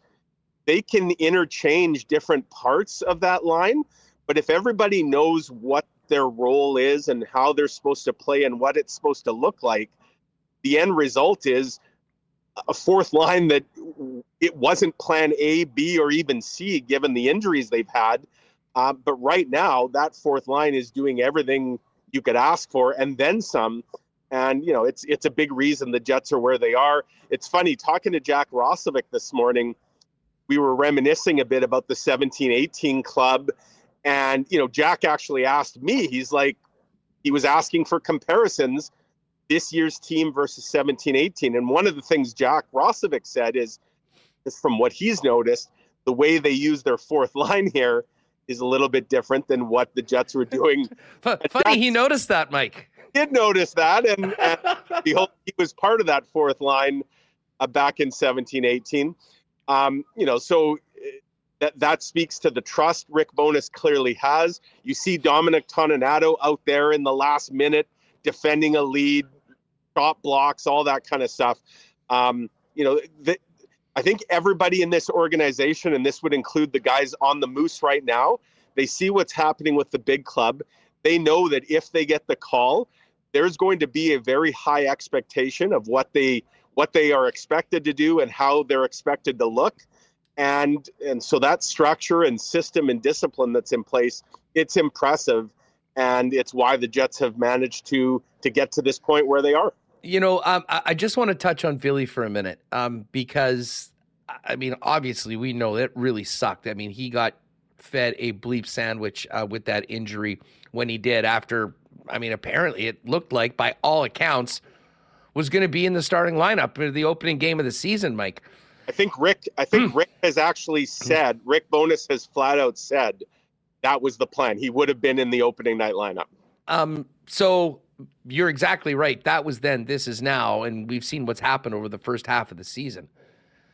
As difficult as this is for a young player to, once again have to wait, I would imagine that considering how much he's been with the club, been around the team over the course of the last little bit, and seeing what's happening night in and night out with the club, the way the Blue Line's playing, the way the team is performing overall, as much of a bitter pill it is to swallow with what happened early on in the current situation that he's in, I would think that even for a young player, it's probably a little easier to understand the situation that you're in when you've been around a team that's been playing the way the Winnipeg Jets have, and knowing that, he is still a very big part of this team, and certainly will be at some point when the call-ups are there. Absolutely agreed. And, Ville was on the recent dad's trip, and he had his dad with him. So he's been around the group. It's not like he's been on the outside looking in. He knows what's going on. He's around these players. And, as good as the vibes are around the team, as good as the feeling is, he'd be feeling that as well. And I think Huss, and you hear it from the players, and more importantly, I think you see it in their style of play, that it's not just, talk is cheap, and teams will often say, oh, there's no room for egos. It's, all for one for all. A lot of players and teams say that, and then what you actually see play out is very different. I think the proof is in the pudding of what this Jets team is doing, how unselfish they're being in really all facets of their game. And I think that would extend to the guys that right now are not in the lineup. It'd be an entirely different story if things weren't going well and you had players, thinking, well, I'm better than that guy and I could help the team more than that guy is. Why aren't I playing? That's obviously not the situation here. I think right now everybody has put whatever personal ambition or personal goals they might have or feelings, and they're looking at the big picture here, and everybody has a vision of where they'd like to go. And this is a hockey team, Huss, that right now not only believes it could be playing hockey well into the spring, but I think almost now expects that they're going to be playing hockey well into the spring. And why wouldn't they feel that way given where they are? Pushing 700 in the chat. Another great day on Winnipeg Sports Talk. Hit that sub button if you haven't already, and make sure to give a thumbs up. Mike, when I look at the schedule going ahead, and you mentioned how busy this team has been over the course of the last couple weeks. It's still a busy week. They go Tuesday, they go Thursday, they go Saturday, And then finally, a little bit of a break. 2 days off before the Islander game a week today, and then 3 days off before they hit the road and play an afternoon game against the Ottawa Senators. How do you see the goaltending starts going for this homestand? I would be surprised if Laurent Brossoit doesn't start on Thursday night against Chicago. I think, without question, Huss, Brossoit is going to get a game in these next three. We know he's not playing tonight, so I think he's getting one of the next two. And I think he's probably going to get the game on Thursday. And to me, that would be the perfect spot. He last played last Friday on the second half of that back-to-back. So you get him in on Thursday. So that's 6 days between games. And you don't want him to go probably much longer than that. It also gives Connor Hellebuyck another breather in what's been a busy stretch for him. I know that they played 6 in 9. He played 4 of those 9, but still, that's a lot of hockey. This will be his, 5th game in 11 nights tonight. I just think Laurent Brossoit, the way he's playing, he's not giving you a reason to not play him a lot. And so Rick Bowness actually did say, I know you said you're going to play some of his audio. I believe it was Billick who asked him about Laurent Brossoit this morning. And Rick seemed to indicate that there is a plan in place to get Laurent Brossoit perhaps even more games than they've gotten him in the first half. I suspect we see him on Thursday against the Rockford Blackhawks. And that probably saves Connor Hellebuyck for, the national game on Saturday night. I'm sure he wants that game. And the Flyers are obviously a team that's in a bit better spot than the Blackhawks right now. So to me, that would make the most sense. Then you probably get Hellebuyck. He'll come back and play probably against the Islanders next Tuesday because you don't want Hellebuyck to sit too long. Well, I'd also suspect Brossoit will get one of those road games. Maybe it's the Ottawa game, something like that. But I suspect, the Jets have 8 games left before their player and all-star break. To me, Laurent Brossoit probably plays 2 out of the 8, and Hellebuyck gets the other 6. Yeah, and I'm just looking for where that other start is. Yeah. Because of the way the things are set up. If Hellebuyck goes in those games, you still got 3 days off before the game in Ottawa. It's an afternoon game. We know how Hellebuyck loves those matinees. And then the following week, it's the Boston Bruins, it's the Toronto Maple Leafs on the road, 2 days off, and then the Leafs back here. So, maybe you are right. Maybe you go with LB on the 20th, and then Hellebuyck will have 5 days in between starts, and then Boston, Toronto, and then again playing the Toronto Maple Leafs on the 27th. That being said, we've got some time to discuss that. It will be Hellebuyck tonight. I know you got to get to your car before you're out of here. So thanks so much. I've already got 2 parking tickets this year. If you should almost have the counter in the corner here, and both of them have occurred literally within minutes, maybe seconds of the meter expiring. I don't want the hat trick today. I believe my parking officially expires at 32 minutes past the hour. So I'll keep you posted. We'll see if I manage to avoid the wrath of the parking inspector. Boot it, buddy. We'll look forward to your coverage tomorrow in the Winnipeg Free Press. Thanks so much for doing this, and enjoy the game tonight. You betcha. Have a great week. Good stuff. There's Mike McIntyre down at the rink, and we'll head back to the rink in a minute and hear from Rick Bowness heading into tonight's tilt with the Columbus Blue Jackets. Hey, if you are going to the game tonight, do not forget, Craft Beer Corner is now stocked with our favorites from Little Brown Jug, including 1919 and Generic Lager. Section 126 in the lower bowl, at the great new area where the old Moxies was. And if you're in the 300s tonight, Craft Beer Corner is in section 310, 1919, and Generic Lager available from Little Brown Jug. And I know there was, I think Spency 5 Cents, he was asking, he's from Edmonton, he was asking about beer prices. Don't forget, and this is new this year, for the local beers, if you are a package holder and you've got the Jets app and you've got the discount code, it works on the local beers too. I think the normal price is 12 something. I know the domestics come in under $10 if you've got the discount. for season tickets. But listen, if you're going to grab a beer or two at the game, you may as well make it Winnipeg's best, Little Brown Jug. And hey, if you are out at the beer store these days, take a look for Generic. It's on sale now, $19.99 for the 8-pack of Tall Boys. And no better place to try it and all the other great Little Brown Jug beers down in the Exchange on William Avenue. And check out their merch as well. It's also all available at littlebrownjug.ca with local delivery options. All right. We got to give a big shout out to our friends at Royal Sports. What a 2023 it's been. And I got to tell you, they're probably even a little busier right now in early 2024, certainly when it comes to the Jets section with all the excitement around the team right now. If you were thinking about adding a little bit of Jets merch to your collection to wear down to Canada Life Center around town, Royal Sports is the spot to do it. All the jerseys customized for your favorite name and number with your favorite player or yourself if you want. Not to mention thousands of pieces of Jets merch, including many exclusives you won't find anywhere else. A big bomber section as well. NFL, Major League Baseball, international soccer as well. The biggest hockey section in town. And, of course, other cool things for winter like snowboards, boots, bindings. It's all there at Royal Sports. Pop down and see them, 750 Pembina Highway. And give them a follow on Instagram for the latest merchandise drops and sale information. They are at Royal Sports Pembina on the gram. And, hey, if you're not making it out to the game tonight or Thursday, the next best place to be is gathering with your gang at your local Boston Pizza. Of course, the game is on all the big screens. Of course, the sound is on for the game.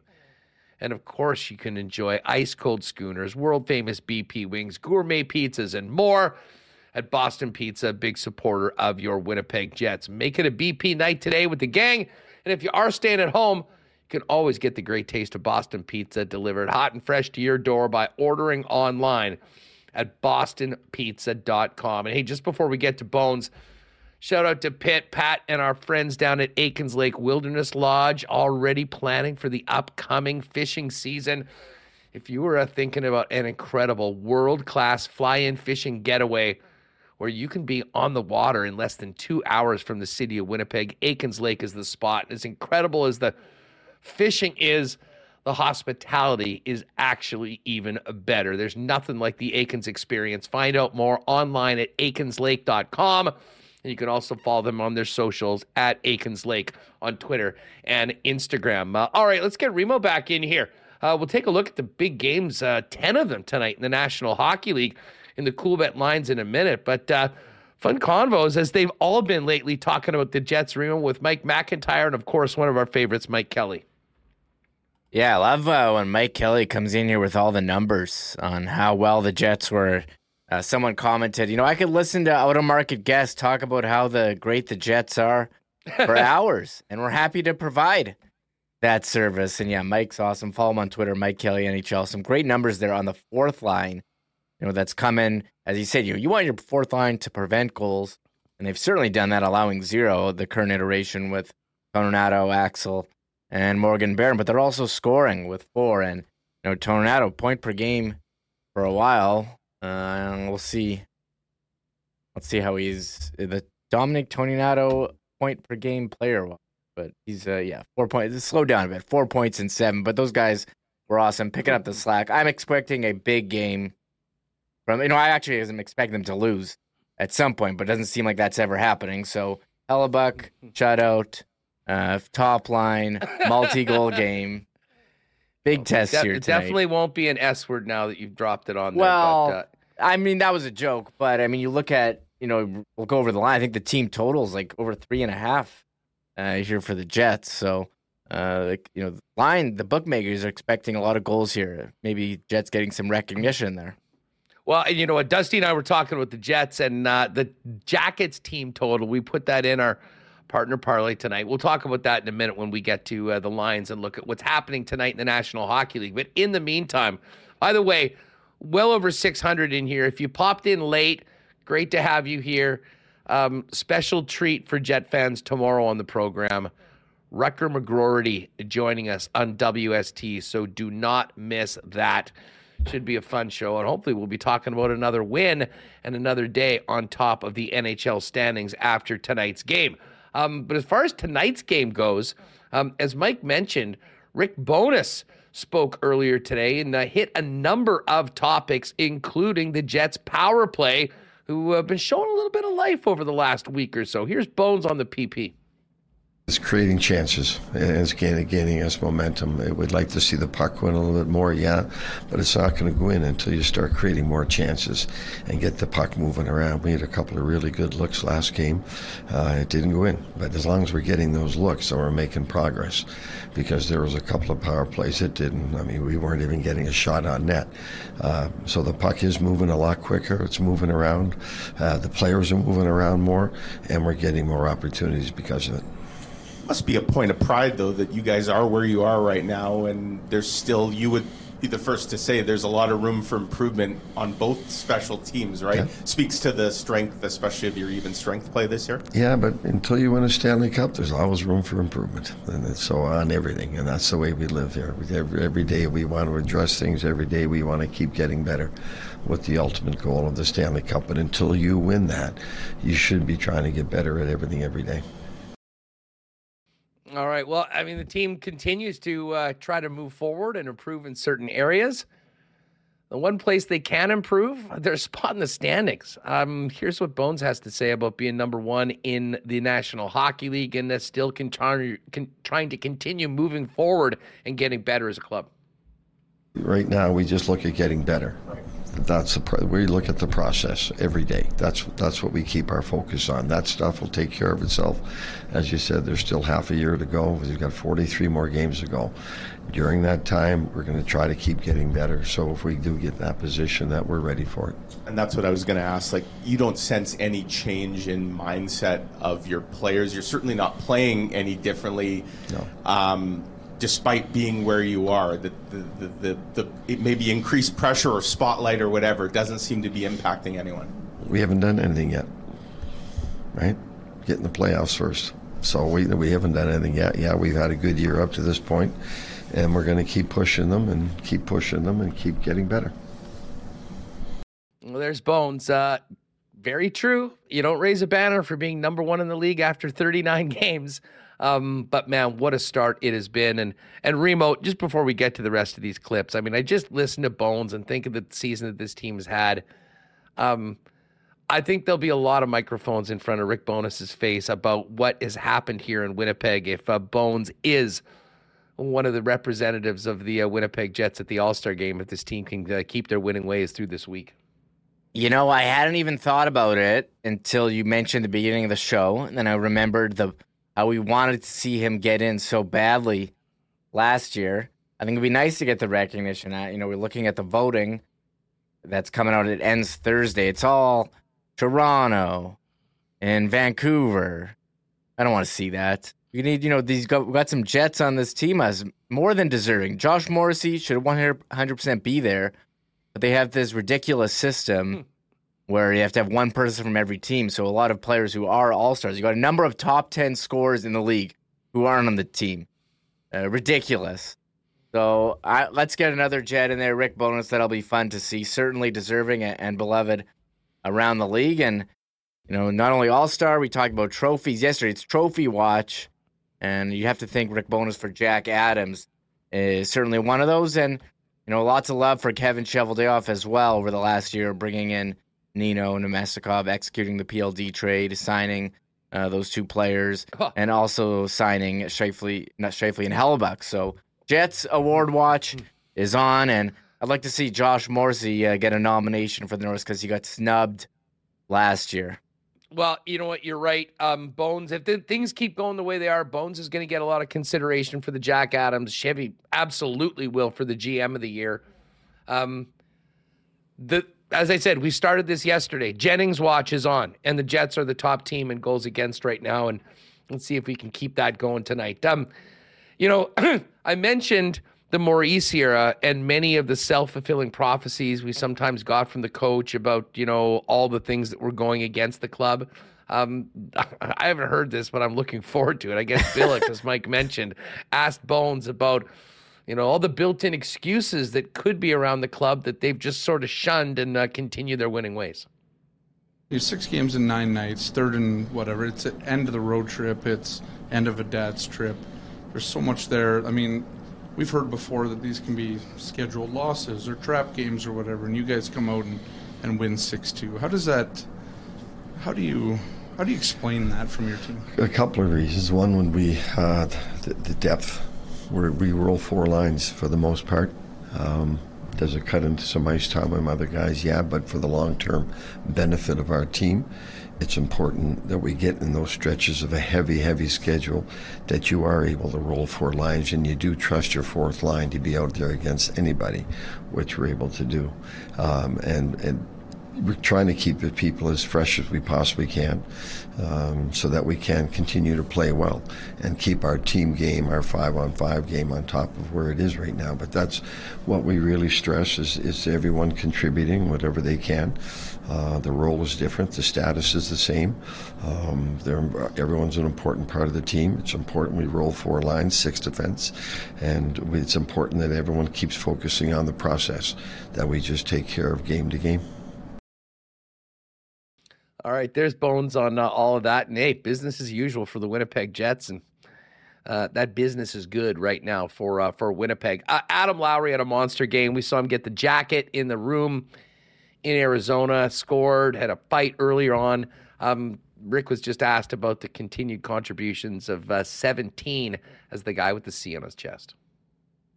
We said when we named him captain, and we had Mark, we had Mo, we had good options, and we went with Adam, and Adam is just the same, right? Which is what we were hoping and expecting.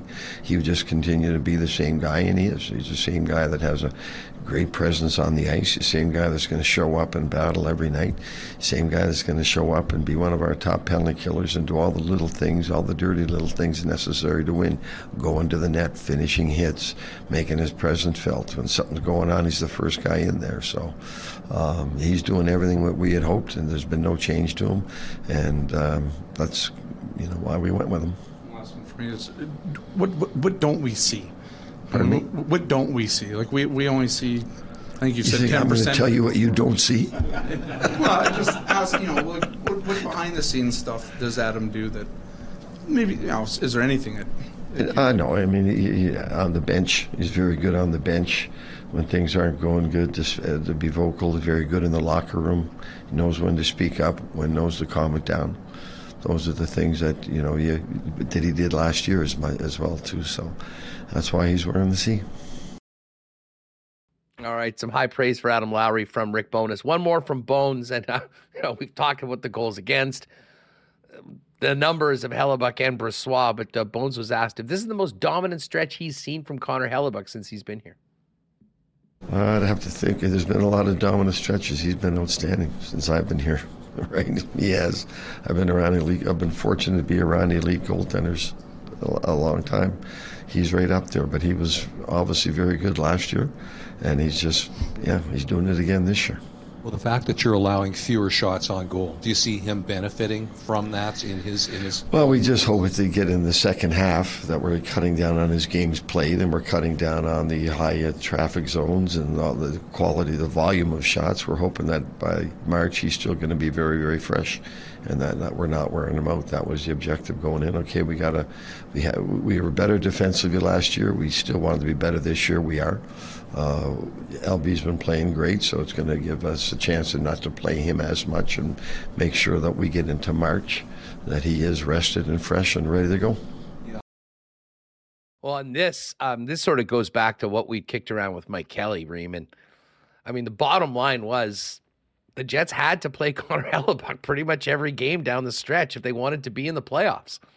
And what they've done right now is given themselves the cushion, if you will, that you can go with your backup. But at the same time, the backup, if you want to call him that, has been so darn good that there shouldn't be any questions right now to give Hellebuck a night off. But the night's off, again, this is my hypothesis. I'm not sure if we can prove it, is that it's a heck of a lot more important for Hellebuck to be getting nights off later on in March and maybe early in April because they want to see him get 16 wins come playoff time. And, some rest down the stretch that he didn't have last year is going to be really important. High praise from Bones on Adam Lowry.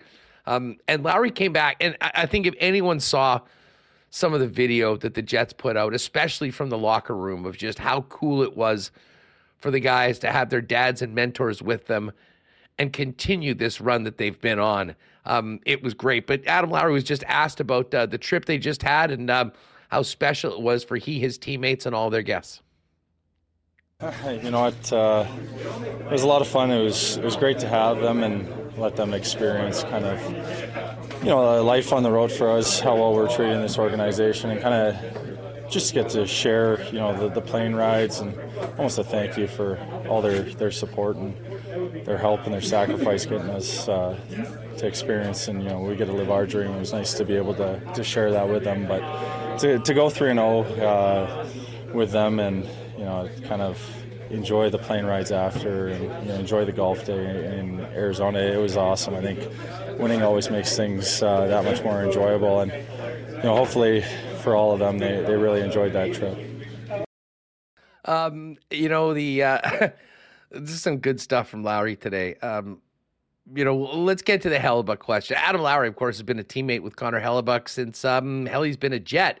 Probably maybe even more so than Rick Bowness. He's the best guy to ask if this is the best stretch that he's seen from Connor Hellebuyck. Here's what the captain had to say to that. I think we've had so many stretches where his play's been unbelievable. I think the way we've been playing defensively almost has allowed this streak to kind of continue on, and that's nothing to take away from Connor's game. He's the best goalie in the world in my mind. He gives us a chance to win every night. I think, he just hasn't been as busy per se, but, some of those saves he made at key times in the game. It was a tight game. We give up a 2-on-1, then they get a big save, and even a second chance opportunity, and he makes them look so routine. I think that's the great thing about Connor is every night if it takes a few minutes or a period to find our game, which it really hasn't this year, but if it does, we always know both our goalies, but especially Connor, it gives us a chance to win. So we hope we can keep playing well in front of him. We hope that he can keep up this level of play and continue throughout the second half of the season. All right, a little more from the captain, and this is sort of along the lines of that question to the coach about a potential trap game or layoffs, and how the team just goes about their business with a no excuses attitude night in and night out. I think some of it goes down to our goaltending. I think we look at the Anaheim game on a back-to-back, and we weren't as sharp as we'd expect, or as crisp. And Albie made some unbelievable saves. I think you could see, we weren't as sharp on the forecheck. We weren't, as over top of them, and we gave up a few more chances than we like. And I think you can chalk that one up to a little fatigue and some mental mistakes and things like that. But I think with how we play and the structure we have, every night, it gives you a chance to win, whether you have your legs or you don't. We're not giving up a ton of odd man rushes. Our forecheck does a really good job of checking off guys and trying to limit their speed coming through the neutral zone, forcing dump pucks and things like that. So I think looking at our structure, we've really had contributions from all four lines in different games. There's been big goals by different lines at different times. The power play comes up with a big goal in San Jose, and I know our special teams have struggled, but that was the difference in that game and things like that. So sometimes you go through those and you don't have your legs, and it's easy to throw in the towel. I think we're so committed to each other and the structure and kind of finding ways to win that we've been able to do that. All right, so there's Captain Adam Lowry. And one more from the captain. And Remus, of course, did a great job cutting all this stuff up. I'm looking forward to hearing this answer because it's a question about some of those things that, Billick was mentioning that we kind of maybe don't see.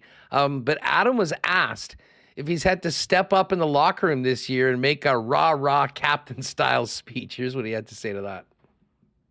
I think we've got off to an exceptional start, and I think winning makes the job a lot easier. So we've got a lot of mature players, a lot of veteran guys, a lot of really good leaders in this room, and I think for the most part, we know what we expect out of each other. We know what we expect out of ourselves, and so far we've done a really good job of bringing that every night. There's only been a couple of games this year, I think, where we weren't thrilled with our effort or the results or things like that. And we've done a really good job when we've had one of those games of coming to the rink the next day of practice and working on our game, putting it behind us, and kind of starting fresh and getting the results that we would expect. So. I'm pretty fortunate. I got a great group of leaders around me, and I'm looking forward to a great second half. All right, so there's the captain, Adam Lowry.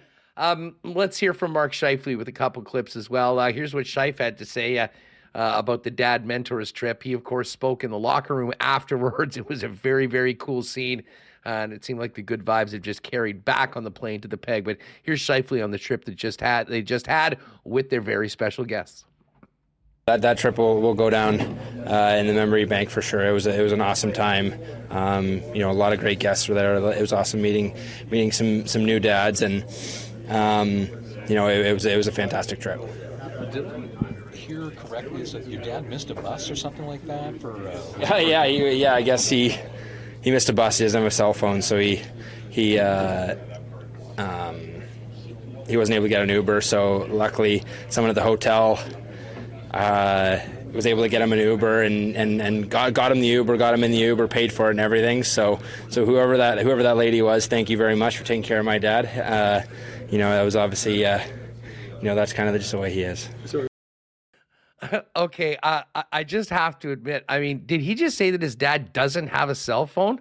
Yeah, he's resisting. That has got to be one of the last few holdouts in society today. Shout out to Mr. Scheifele for holding it down as being a no cell phone guy.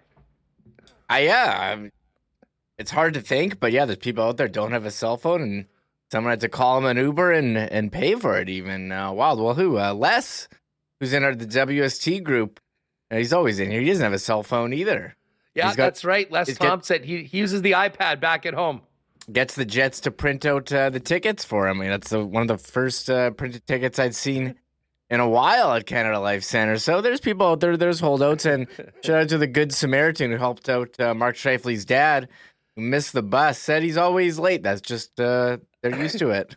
Just the way he rolls. And obviously it's a call on the landline after big games for number one son. We got one more from Scheifele, and listen, I mean, his work in the 200-foot game and his buy-in to what the Jets are doing defensively has been one of the biggest stories of the entire year from my perspective. But here's what 55 had to say about the Jets' defensive play as a team this year compared to last season. I think we're just all on the same page. I think at times last year, you didn't know if a guy was going or, when to jump a guy, when not to, when to stay, in your spot, when not to. I think a lot of those things take time to feel themselves out. And, I think this year it's just, we've done a better job at clarifying what to do in certain situations and, really hone down on that. And I think that helps a lot. In terms of knowing your reads and things become instinctual, it makes it easier, and I think it's getting more and more to that point. All right, lots of good stuff from the Jets dressing room tonight. 7 o'clock or just afterwards, puck drop tonight. Hope to see you all there, and hope to be back on the air talking about the Jets continuing all of these streaks they're on right now as they stay atop of the National Hockey League standings. Remo, we're going to get to the Lions and talk about a big night in the National Hockey League, but before we do that, let's take a quick time out to get a little bit of Bomber news right now. And I know Ted was on, our pal Ted Wyman from The Sun was on the conference call today with the Winnipeg Blue Bombers general manager, Kyle Walters. And a bunch of news coming out of this one, including Walters sees he doesn't see a chance of Drew Brown coming back. It sounds like he's going to sign somewhere else that he feels there's more opportunity to play a little bit more. And I can't say that's a surprise. Yeah, that's not much of a surprise. And, we're entering CFL offseason. I wonder, how the Bombers team is going to look going forward. We talked to Jeff yesterday. He said he was talking to a number of coaches. And yes, Drew Brown not coming back, looking for an opportunity elsewhere. I'm curious where he ends up. What does Calgary? If you think who needs a quarterback? Not Edmonton. Not was Vancouver's. They're good. Calgary, do they go with Mayer still? I think Toronto's good. Hamilton restructured. Bo. Montreal re-signed Grey Cup MVP. Was he MOP? Grey Cup MOP? Cody Fajardo? Ugh. Was he? He was MOP, right? I blocked it out of my memory. Yeah, he was. He was? For the what are they calling that drive in Montreal? Anyways, moving on. Talking about re-signing players, Kyle Walters. Yes, the Brady Oliveira and Dalton Schoen, big-ticket players. They need contracts. What's going to happen with them? We saw Austin Mack from Montreal sign with Atlanta yesterday. It seems like NFL, I haven't really heard about NFL opportunities for those guys. I did see Demario Houston, he was working out with the Chargers. And how about this? One player returning or said wants to keep playing. Stanley Bryant, age 38. He'll be 38 when training camp starts, says he wants to keep playing. And that's big. And too, we know how, he has been, I've often said that Harris is the most impactful signing, arguably in CFL history, as far as a free agent, but very close to Andrew Harris. And maybe now that we look at the big picture about his time here, is the signing of Stanley Bryant to begin shoring up that offensive line. And we heard from Brady before. He wanted to know what's happening with the offensive line when he thinks about his options for coming up. So that's definitely a good thing for the Winnipeg Blue Bombers when it comes to getting Brady done. But it's pretty clear that, as Walter said, they have to make a decision soon on will it get done with Dalton Schoen and Brady Oliveira or not. They need to change course as they don't want to be left with openings and no players for some very key and crucial roles in the Bomber offense. Yeah, and so CFL free agency opens February 13 at noon Eastern, so we'll have to circle that on our calendar. But the Bombers, Walters is saying the Bombers are going to have to decide what are they going to do with Dalton Schoen and Brady Oliveira, because if they can't get it done, they'll have to come up with alternate plans. They don't want to be left at the altar with nothing. So certainly interesting to follow, and shout out to you, Ted Wyman of The Sun and Taylor Allen of the Free Press reporting on the Bombers. Commissioner Taylor Allen. Commissioner of the Fantasy League, yeah. I'm still rattled. I'll just give a shout out to commissioners of fantasy leagues. Give a prize for most points in the regular season in case the schedule gods don't bless you when it comes to the playoff. So. Oh, what do you know? I just got a deposit from Commissioner Taylor Allen for my great run through the playoffs. Not to pour salt in the wounds or anything, Michael Remus.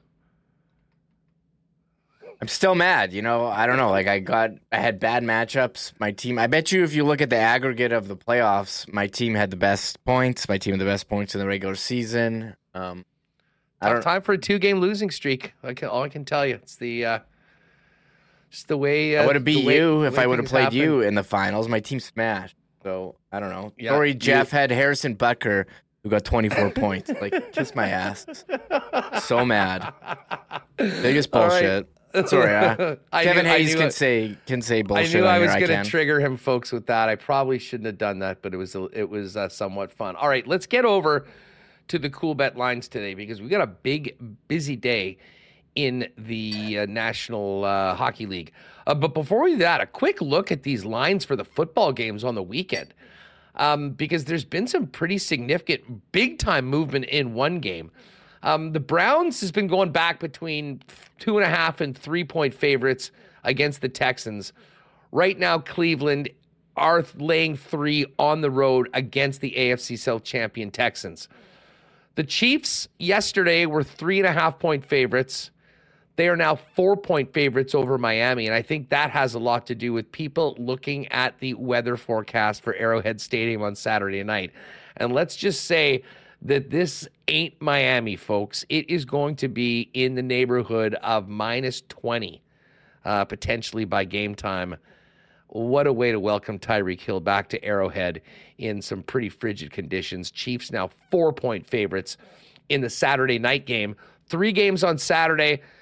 Bills were 10-point favorites yesterday. It's now dropped to 9.5. The Packers and Cowboys, that Cowboys number, 7.5-point favorites, has stayed there. It has not moved over the course of the last day or so. Same with the Rams and Lions. Detroit laying 3 as the home favorite. But the line that's moved the most, Remo, and this is a big line, especially when you think of the numbers that it's moved from. Philly opened yesterday as a 4.5-point favorite, and the Eagles are down to just 3-point favorites in Tampa. And I know Tampa didn't look particularly great, winning 9-0 against Carolina and having a real rough game in Week 17 against the Saints. But the Eagles have been brutal, and that loss to the Giants with their starters playing on Sunday, I think maybe ramped up people's doubts of Philadelphia. And apparently it looks like a lot of people supporting the Bucs right now as that's gone from 4.5 down to 3.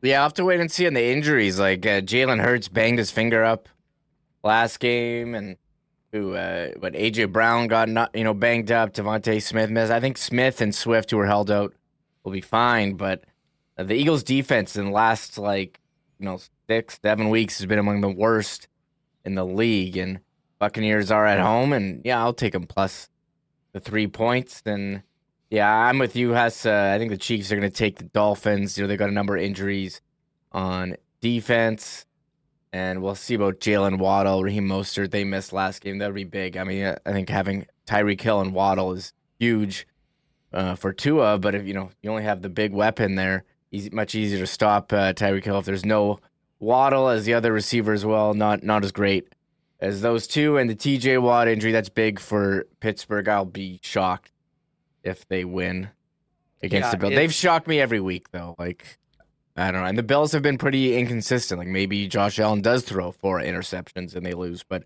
a miracle run for the Bills, because we were here being like, could the Bills miss the playoffs? Look at all these good teams they have to beat, and they had to run the table, and they got there. Well, they did, although it wasn't even a sure thing heading into Sunday. I mean, when Jacksonville finished their end-of-season faceplant and lost to the Tennessee Titans, the Bills were in. But, one win, and now they're the 2 seed right now. And by the way, if you want to ride with me on the script parlay, Bills to win, Chiefs to win, and Browns to win, which would create a divisional weekend in the AFC of Joe Flacco and the Browns going back to Baltimore to take on the Ravens, and a Bills-Chiefs playoff rematch in Buffalo this time. It's now plus 194. It was plus 208 yesterday, but the Chiefs are a bigger money line favorite than they were yesterday. All right, let's get to the NHL tonight because it is busy. We started off with the Kraken and the Sabres in Buffalo. Just about a pick 'em. Buffalo, a very slight minus 112 favorite. Good one in Tampa. The Kings, who have been just sort of so as of late, taking on the Lightning. It's interesting. The Lightning was plus 102 when we did the lock shop. It's now up to plus 109. So the Kings a little bit of a bigger favorite at minus 128. The Leafs are a massive minus 426 favorite against the Sharks. The Islanders taking on the Canucks. Man, did the Canucks look good last night playing against the New York Rangers. Islanders at home tonight, minus 130. Canucks plus 111 on the second end of back-to-backs. You've got the Predators, minus 225 favorites at home against the Ducks. Florida, a minus 187 favorite on the road at the St. Louis Blues. Florida, one of the other hottest teams in the National Hockey League. We'll save the Jets for last. Oilers minus 439 road favorites against the Blackhawks. Boston, minus 137 favorites in Arizona. Boston went the distance and OT last night against Colorado. But Boston, I think most would agree, a much better team than Arizona right now. That's why they're favored, even on the second end of back-to-backs. All-Canadian matchup in Calgary with the Flames going at the Senators. Flames trying to erase the bad taste in their mouth of losing to what's left of the Blackhawks in their last time out. Flames minus 134, Sens plus 114. But back to the Columbus game and the Winnipeg Jets. The Jets, not surprisingly, a pretty big home favorite at minus 258. Columbus is plus 215. The total for the game is 6.5, minus 120 to the under. And if you do want a better number, you can take the Jets puck line, which means to win by 2 or more at plus 102. But tell you what might be my favorite bet, Remus, and I kind of kicking myself for not getting on this a little bit more earlier on. If you click on the totals The Columbus team total for under 2.5 is minus 147. That's in regulation. That's a number that the Jets have hit, 16 games in a row right now? Yeah. I mean, how do we not put a little sprinkle on Columbus under 2.5, considering what the Jets have been doing lately? It's been happening every game, so that's interesting. I thought we were going to look at goal scoring props, but yes, betting against the Blue Jackets. I did mention shutout on the show for Hellebuyck. It's funny. I was putting the stats on the screen yesterday. I was surprised he's only got 1 this year. Seems low for me. Well, he got waived a couple times. That probably should be 3, certainly 2. But waived? What do you mean? Well, he got cursed by the wave. Cursed. Sorry, at the end. And as I said, I tweeted out, everyone needs to apologize to Connor Hellebuyck for ill-timed wave that cost him a shutout. Anyways, in all seriousness, as far as the goal scorer goes, Scheifele and Ehlers plus 162 to score tonight. Gabriel Velarde plus 180. Nino Niederreiter plus 250. Cole Perfetti plus 290. You have to go all the way down to Marchenko at 3-1 for the first Blue Jacket on this list. Iafallo at 3-1 as well. And the guy that I'm probably most looking forward to seeing tonight, Adam Fantilli, in his Canada Life Center debut. He's at plus 315. Johnny Gaudreau at plus 345. Do you have any leans on a goal scorer for tonight? We could do a WST parlay. How about Al Iafallo at plus 3? If you're looking for like lower down, like not the top line, Alex Iafallo is getting power play 1 time. The Blue Jackets, they give up a lot of goals. That one could be interesting. And I mean, you want to go down the list. I don't know. That's tough. I'm more of I'd probably lean with one of these top guys. Velarde, it's been a bit for him. I think Velarde is the guy. He's the lowest one. I'm going to tab tonight. So how about this? And I'll text Jake and we'll get this up in the exclusive shortly. But we'll go Jets to win in regulation, Columbus under 2.5, and a Velarde goal. Ooh. I'm going to do that. So anyways, get that in there. I will text Jake. We'll get that cooking, and we'll have that over in the Cool Bet exclusives. It'll be under Winnipeg Sports Talk Parlay. We'll probably have that up in about half an hour. We did do a Lock Shop Partner Parlay today. And we were talking a lot about that team total for the Blue Jackets. So we're going to use that one for the Lock Shop. Blue Jackets under 2.5 goals in regulation. Bruins to win, money line, and then the Predators and the Oilers to win in regulation. That one was about plus 590. They give us a real nice boost. It's up to plus 675. So you can jump on that in the Lock Shop Partner Parlay. And then a whole bunch of the characters that are with us in our Lock Shop chat every day, we're throwing out all sorts of shot props. And so we let the nasty chat do their thing. Buchnevich, 3 or more shots. Brady Tkachuk, 4 or more shots. And the Kraken to win is plus 585. But keep an eye out for the WST parlay. We'll get that in probably within about 20 minutes or so. We're going to go Jets to win in regulation, Columbus team total under 2.5, and a Gabriel Velarde goal. And the guys will take good care of us with a nice number. So check that out a little bit later on. Remo, are you going to come hungry tonight for our night in the lap of luxury in the Play Now Lounge with our winner, Lucas? Yeah, one second. People asking who in chat who the goalie is. It'll be Daniil Tarasov in net for the Blue Jackets tonight. Record 2-2-2, 360 goals against, 894 save percentage. And yes, I'm ready to check out these new facilities. Check out our Instagram Reels, and I think it's here on YouTube Shorts. TikTok I did a great voiceover on the tour we took of the new renovations, and we will be there tonight in the super premium lounge. So we'll see what it's like, Huss. Yeah, Revis might not be a guy that you would have thought as being a voiceover guy, but you'd be surprised. And it's all there for you. It was a very popular reel on our channel. And And we're going to go Chuck Hellebuyck, I think, tonight. And we'll tweet out a whole bunch of pictures of the things that we're eating in those seats tonight, up in those converted suites up above the Ticketmaster Lounge. And again, a big shout out to our friend Mitch at Ticketmaster, who helped support our Christmas cheerboard run with this prize, and looking forward to having Lucas, who I believe won it on his birthday.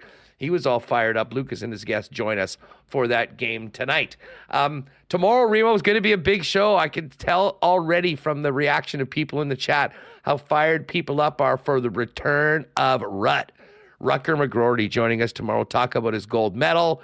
I'm sure he'll still be pumped as well as the rest of the Michigan men on the big football win last night. We'll talk to him about the World Juniors this season so far and see if he's been keeping tabs on the team that drafted him number one and how they're doing in the standings right now.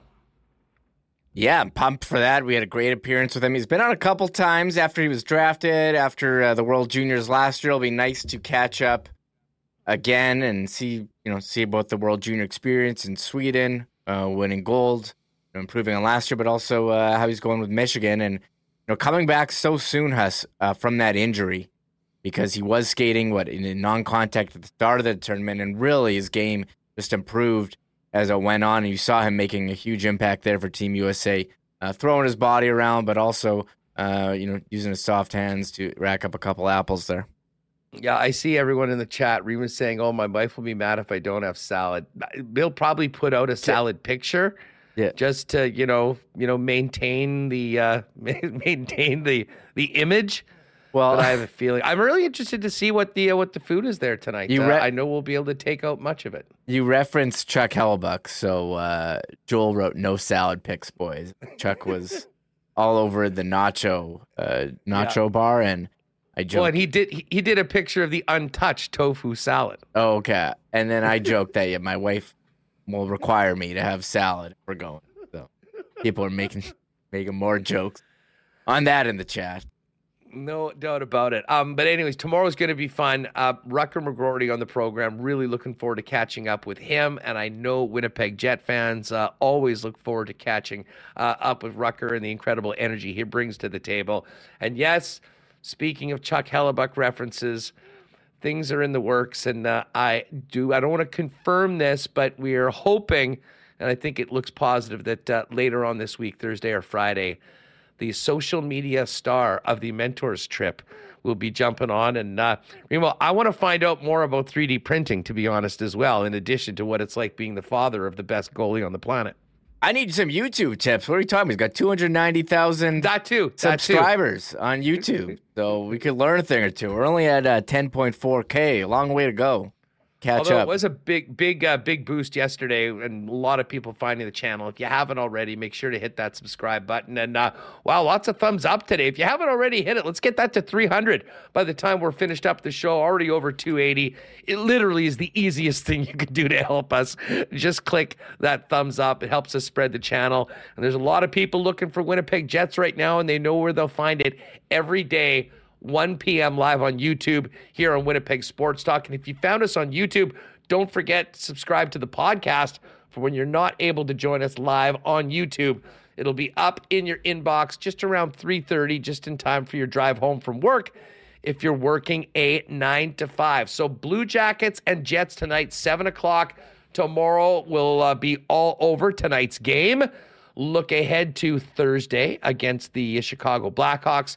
Murat Atesh has a great piece on the Winnipeg Jets up until this point. Basically, after Thursday night, the halfway point of the season, we'll chop it up with him. And special guest Rutger McGroarty coming off his gold medal performance with Team USA at the World Juniors, all on tomorrow's show. Do not miss it. But in the meantime, gang, have a great evening. Enjoy tonight's game. Huge thanks to the sponsors that make this show happen each and every day, and all of you, especially the new WST viewers that have found us and hanging out with us today on YouTube. Again, I'm going to fire that in for our WST parlay tonight. Check that out in about 15 or 20 minutes. It should be up in the Coolbet exclusives. Other than that, have a good one tonight. Enjoy the game. Hopefully we'll see you out at the rink. Let's get a few more butts in the seats there, as this team certainly deserves it. And we'll break it all down for you tomorrow, 1 o'clock, live on YouTube, right here on Winnipeg Sports Talk. Have a great one, everybody. Oh my God! Oh! Shut it down! Let's go home! Thanks for tuning in to Winnipeg Sports Talk Daily. Make sure to subscribe on YouTube and your favorite podcast feed at winnipegsportstalk.com.